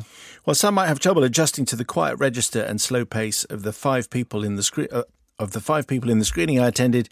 2 left after 20 minutes. Okay. Stick with it and the film's emotional power should work its magic. Brady's story drew me in so completely that by the end I was wiping my eyes. And several scenes have stayed with me since. One of the best films of the year so far. Very good. I'm very glad that we managed to get it under the wire in the program because we had a lot to get into this show, and it was. Can I just mark this moment by saying hello to parents and students who are gearing up for back to college, off to college for the first time. Yes. Particularly say thank you to all the markers of geography papers for being particularly, as I think we established in the summer. BOD. They had a benefit of the doubt. Benefit of the doubt. And they didn't really go too heavily on the TV, too vague. So anyway, well done. Well done if you marked geography. Yeah. And if you marked physics, not quite so good. Despite, see if you can do better next time. Despite the ones that said, what even is this? That's my favourite example. What even is this? I love that. Jill Govan. With regards to non-appearance on the Twitter app of listeners on the Isle of Mull, which is a subject which came up a while back, I should point out that neither compasses nor some mobile phone network actually work on the island. However, in World War II, Ordnance Survey maps left gaps where sites of strategic military importance were situated. Perhaps the same is true of the Twitter app's representation of church members on Mull. I, too, am a long-term listener living in Tobermory, and I would have added my non-cinema going, but for the fabulous touring Screen Machine, for which there can never be enough shout-outs. The Screen Machine is great. And for our own Mull Film Club, a band of some 20 enthusiasts who last winter turned out to see Tom McCarthy's The Station Agent, Manny Ratnam's... That's a lovely film. Dilsay. I think The Station Agent was the first film... Oh, no, he'd been in Living in Oblivion, hadn't he? Yeah, OK, sorry, carry on. And Almodovar's All About My Mother, amongst other films. Perhaps the next cruise could tie up here for a night and we could treat everyone to a screening of I Know Where I'm Going, the Powell and Pressburger film. Which, again, is a wonderful film. Filmed here. Unless, of course, Mull is missing from the Iwita nautical map as well. Can I tell you one of the things that I did... Sorry, just because you put me in mind of this, talking about the Isle of... Yes. One of the things that I did this week, and you will appreciate this, I recorded a commentary track for Local Hero with Bill Forsyth. Oh, I saw your photograph. But can you imagine the joy that was? And can you imagine how many words Bill didn't manage to get in because I was too busy saying, I love this bit, I love this bit, I love this Did line, he ever at any stage bit. go, would you shut up going on about Local Hero? No, because he's not that kind of guy. I bet he was thinking about it. I'm sure he was thinking about it, but I mean, it was... I mean, you love Local Hero too, right? I do love Local Hero. It's so brilliant. And just being able to sit there... Because the last time I sat in a cinema with him, we did a piece for the Culture Show in which we were at Pennon and we showed it in the Village Hall. And he was whispering to me, but I was aware that we shouldn't be talking because it's in... Right. You know, because, yeah, exactly. But when you do a director's commentary, it's like... Okay, the gloves are off now. All you need to do is talk all the way through the film. And your tendency, actually, is to not talk because you think the film's on, I should stop. But of course, there's no point listening to a director's commentary if it's two people observing the code of conduct. No, but I'm sure it's a very entertaining conversation. Well, it was very entertaining. I love Bill Forsyth. And he was talking about doing another film, which I really, really hope he does because he's such a... I mean, Sinking Feeling is just... You've seen that Sinking Feeling? Oh, probably years ago. Did you know that when that Sinking Feeling opened in UK cinemas, it was the cheapest ever movie to get a theatrical release in UK cinemas in terms of how much it cost? Was it 17 and 6? It was, yeah, it was in the realms of 17 and 3 kiddies and a hat. Very good. Okay, so it brings us is there anything else you wanted to say? Oh, you've got some reviews to do, I think, because I've got my DVD of the week. But yeah, okay. Well, I'll very quickly run because obviously there was some stuff that got knocked over because we were talking about other things. So Superfly, which is this remake or reboot of Superfly from the 70s, which is the original, which had the Curtis Mayfield soundtrack, and in 1972 was a huge sort of exploitation hit. This is directed by Director X, a.k.a. Julian Christian Lutz, stars Trevor Jackson as Youngblood priest. He's an Atlanta cocaine dealer, lives with his two girlfriends, Georgia and Cynthia. He's got a hairstyle that makes mine look sensible. There is a rival gang called Snow Patrol who dress entirely in white and look like stormtroopers. They even have white guns. And then he has an epiphany that he realises that he needs to get out of this business, but in order to do that, he will need to have one last score. Here's a clip. Everybody who's been at the top of the game been down. Right, they end up dead or in jail almost always because of their ego, wanting more than they should want. Everybody wants to be great. Everybody wants to be Superfly. They want to be us. If you dance with the devil long enough, he's bound to step on your feet. All our years, we never had to body anyone. Eddie, why is that? Because when they think you're going to do it, you don't have to. It's leverage. No, it's because bodies leave a stink on you. I'm not talking about a stink that bring no police. I'm talking about a stink that you can never shake. A stink that will bring you down. I get it, priest. You don't have to preach to me, okay? It's not Sunday. If you get it, then you hear what I'm saying. I went out the cocaine business. So the original was basically, kind of cheap and very, very profitable. This is more expensive and far less profitable. And it's easy to see why. It's, like Predator, it's kind of all over the place. It's like watching a straight-to-video film not made in the 70s, but made in the 1980s, replete with a laugh-out-loud sequence in which our hero pleasures his two partners in a shower for something like 5 or 6 minutes. And you do think, where's Alexander Gregory Hippolyte when you need him? Is that a loofah? Is that with a loofah? Is that the kind of thing? Because sometimes if you get a really difficult itch sort of like halfway down your back. That's what he's doing. You do want to, you want the pleasure that a loofah can bring you. Yeah. Is that the kind of thing? That is exactly the kind of thing. So the director made his name in pop videos, which you would think would bring a certain sort of sheen to the things. And the whole thing does look like, the action sequences look like naff MTV outtakes. The dialogue takes absolutely second place to people striking poses and then holding them. The weird thing is that whatever the problems of the original Superfly was, there was some sense of grit and some, social realist stuff going on in the background. None of that is here. This is all absolutely just eye-frying bling, and I thought it was very hard work and very, very dull. I'd also like to flag up quickly this thing called Island, which is a documentary about death. It's directed by Stephen Eastwood. It began as an installation, a gallery in Brighton. He spent a year with terminally ill patients at a hospice on the Isle of Wight, and the film is billed as 1 year, 4 lives, and it's very, very honest stuff about end of life, and also about the moment of death itself, or rather how the moment of death isn't a moment but is a process. And it has one of its subjects is a 40-year-old father with a young daughter. Others are older, looking back on life, very different people. And the film is about the process of death and about the natural process of death. I mean, at times it's absolutely heartbreaking, but there is also joy and life in it. So it's managing to get these two things to coexist. And there's a motif, an opening and closing motif of the ferry coming across the water and the gates of the ferry opening up. And this is sort of, well, the way I read it was this is kind of, the crossing the river, the crossing the water, the whole thing about the ebb and flow of life and death. And the reason I thought it was important, I mean, quite apart from the fact that I think it's very honest and very, death is still a taboo subject. There was a very famous essay some time ago, which I came across when I was writing my thesis on horror fiction, called The Pornography of Death, which was about how in the modern world we had basically put death to one side. We were terrified of looking at it. And it said that what happens when you have that is that the cultural attitude towards death becomes very twisted and, almost fetishized because it's something which is kept out of view. And if you compare this, there was a film recently called Almost Heaven, which was set in a Chinese funeral home. I mean, I think anything that moves that debate forward is worthwhile. And this was done with great honesty and great candour. And as I said, absolutely heartbreaking in places, but also a film that felt like it had a natural ebb and flow of life to it. And I was very impressed. It was called Island. Okay, so are you all done? I think there's loads of releases. There was loads of stuff. You sounded quite surprised that you'd gone for the Crazy Rich Asian movie as movie of the week. It's just I'm pleasantly surprised because I said my alarm bells went off when I saw the trailer because I thought it just looks like Sex and the City too.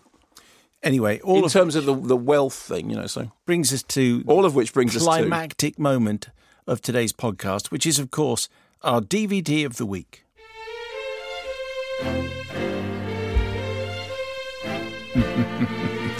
Hey, Mark, it was funny last week when you said you were reviewing The Nun. Yes. I thought, you what? The brand new 4K restoration of Jacques Rivette's banned film La Religieuse from 1966. That's not out till next week. Funny old Mark, wrong again. I say banned, of course, it wasn't really. No. They made an exception and screened it at Cannes that year. That's right. I love Diderot's novel, though, don't you? Rivette. I think whenever I'm feeling a little down, I reach for Diderot. I loved her second album. Yes. Anyway, Rivette made a great stab at transforming the 18th century chronicle. Look, I've got a script to deliver. Pearls before swine. Okay, I've got a script. Ready? Yeah, go ahead. Rivette made a great stab at transforming the 18th century chronicle into slightly over the top and unnecessary, into a contemporary questioning of freedom. Oh, I don't know why I bother. All of which means The Nun is indeed one of the choices for DVD of the week on a strong, very strong list, which includes Apostasy, Last Year in Marienbad, Iceman, On Chesil Beach, Far Away in Time, and The Eyes of Orson Welles, directed by your pal Mark Cousins.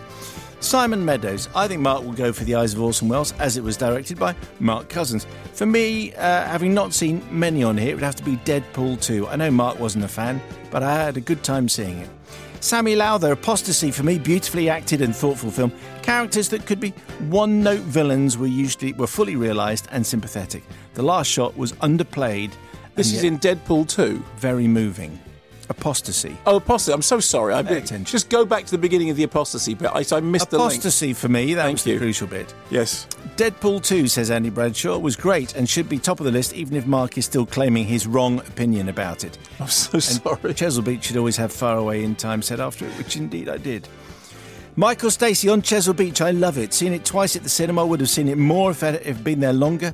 Watched it again on the small screen too. Secondly would be Breaking In, which I also really like.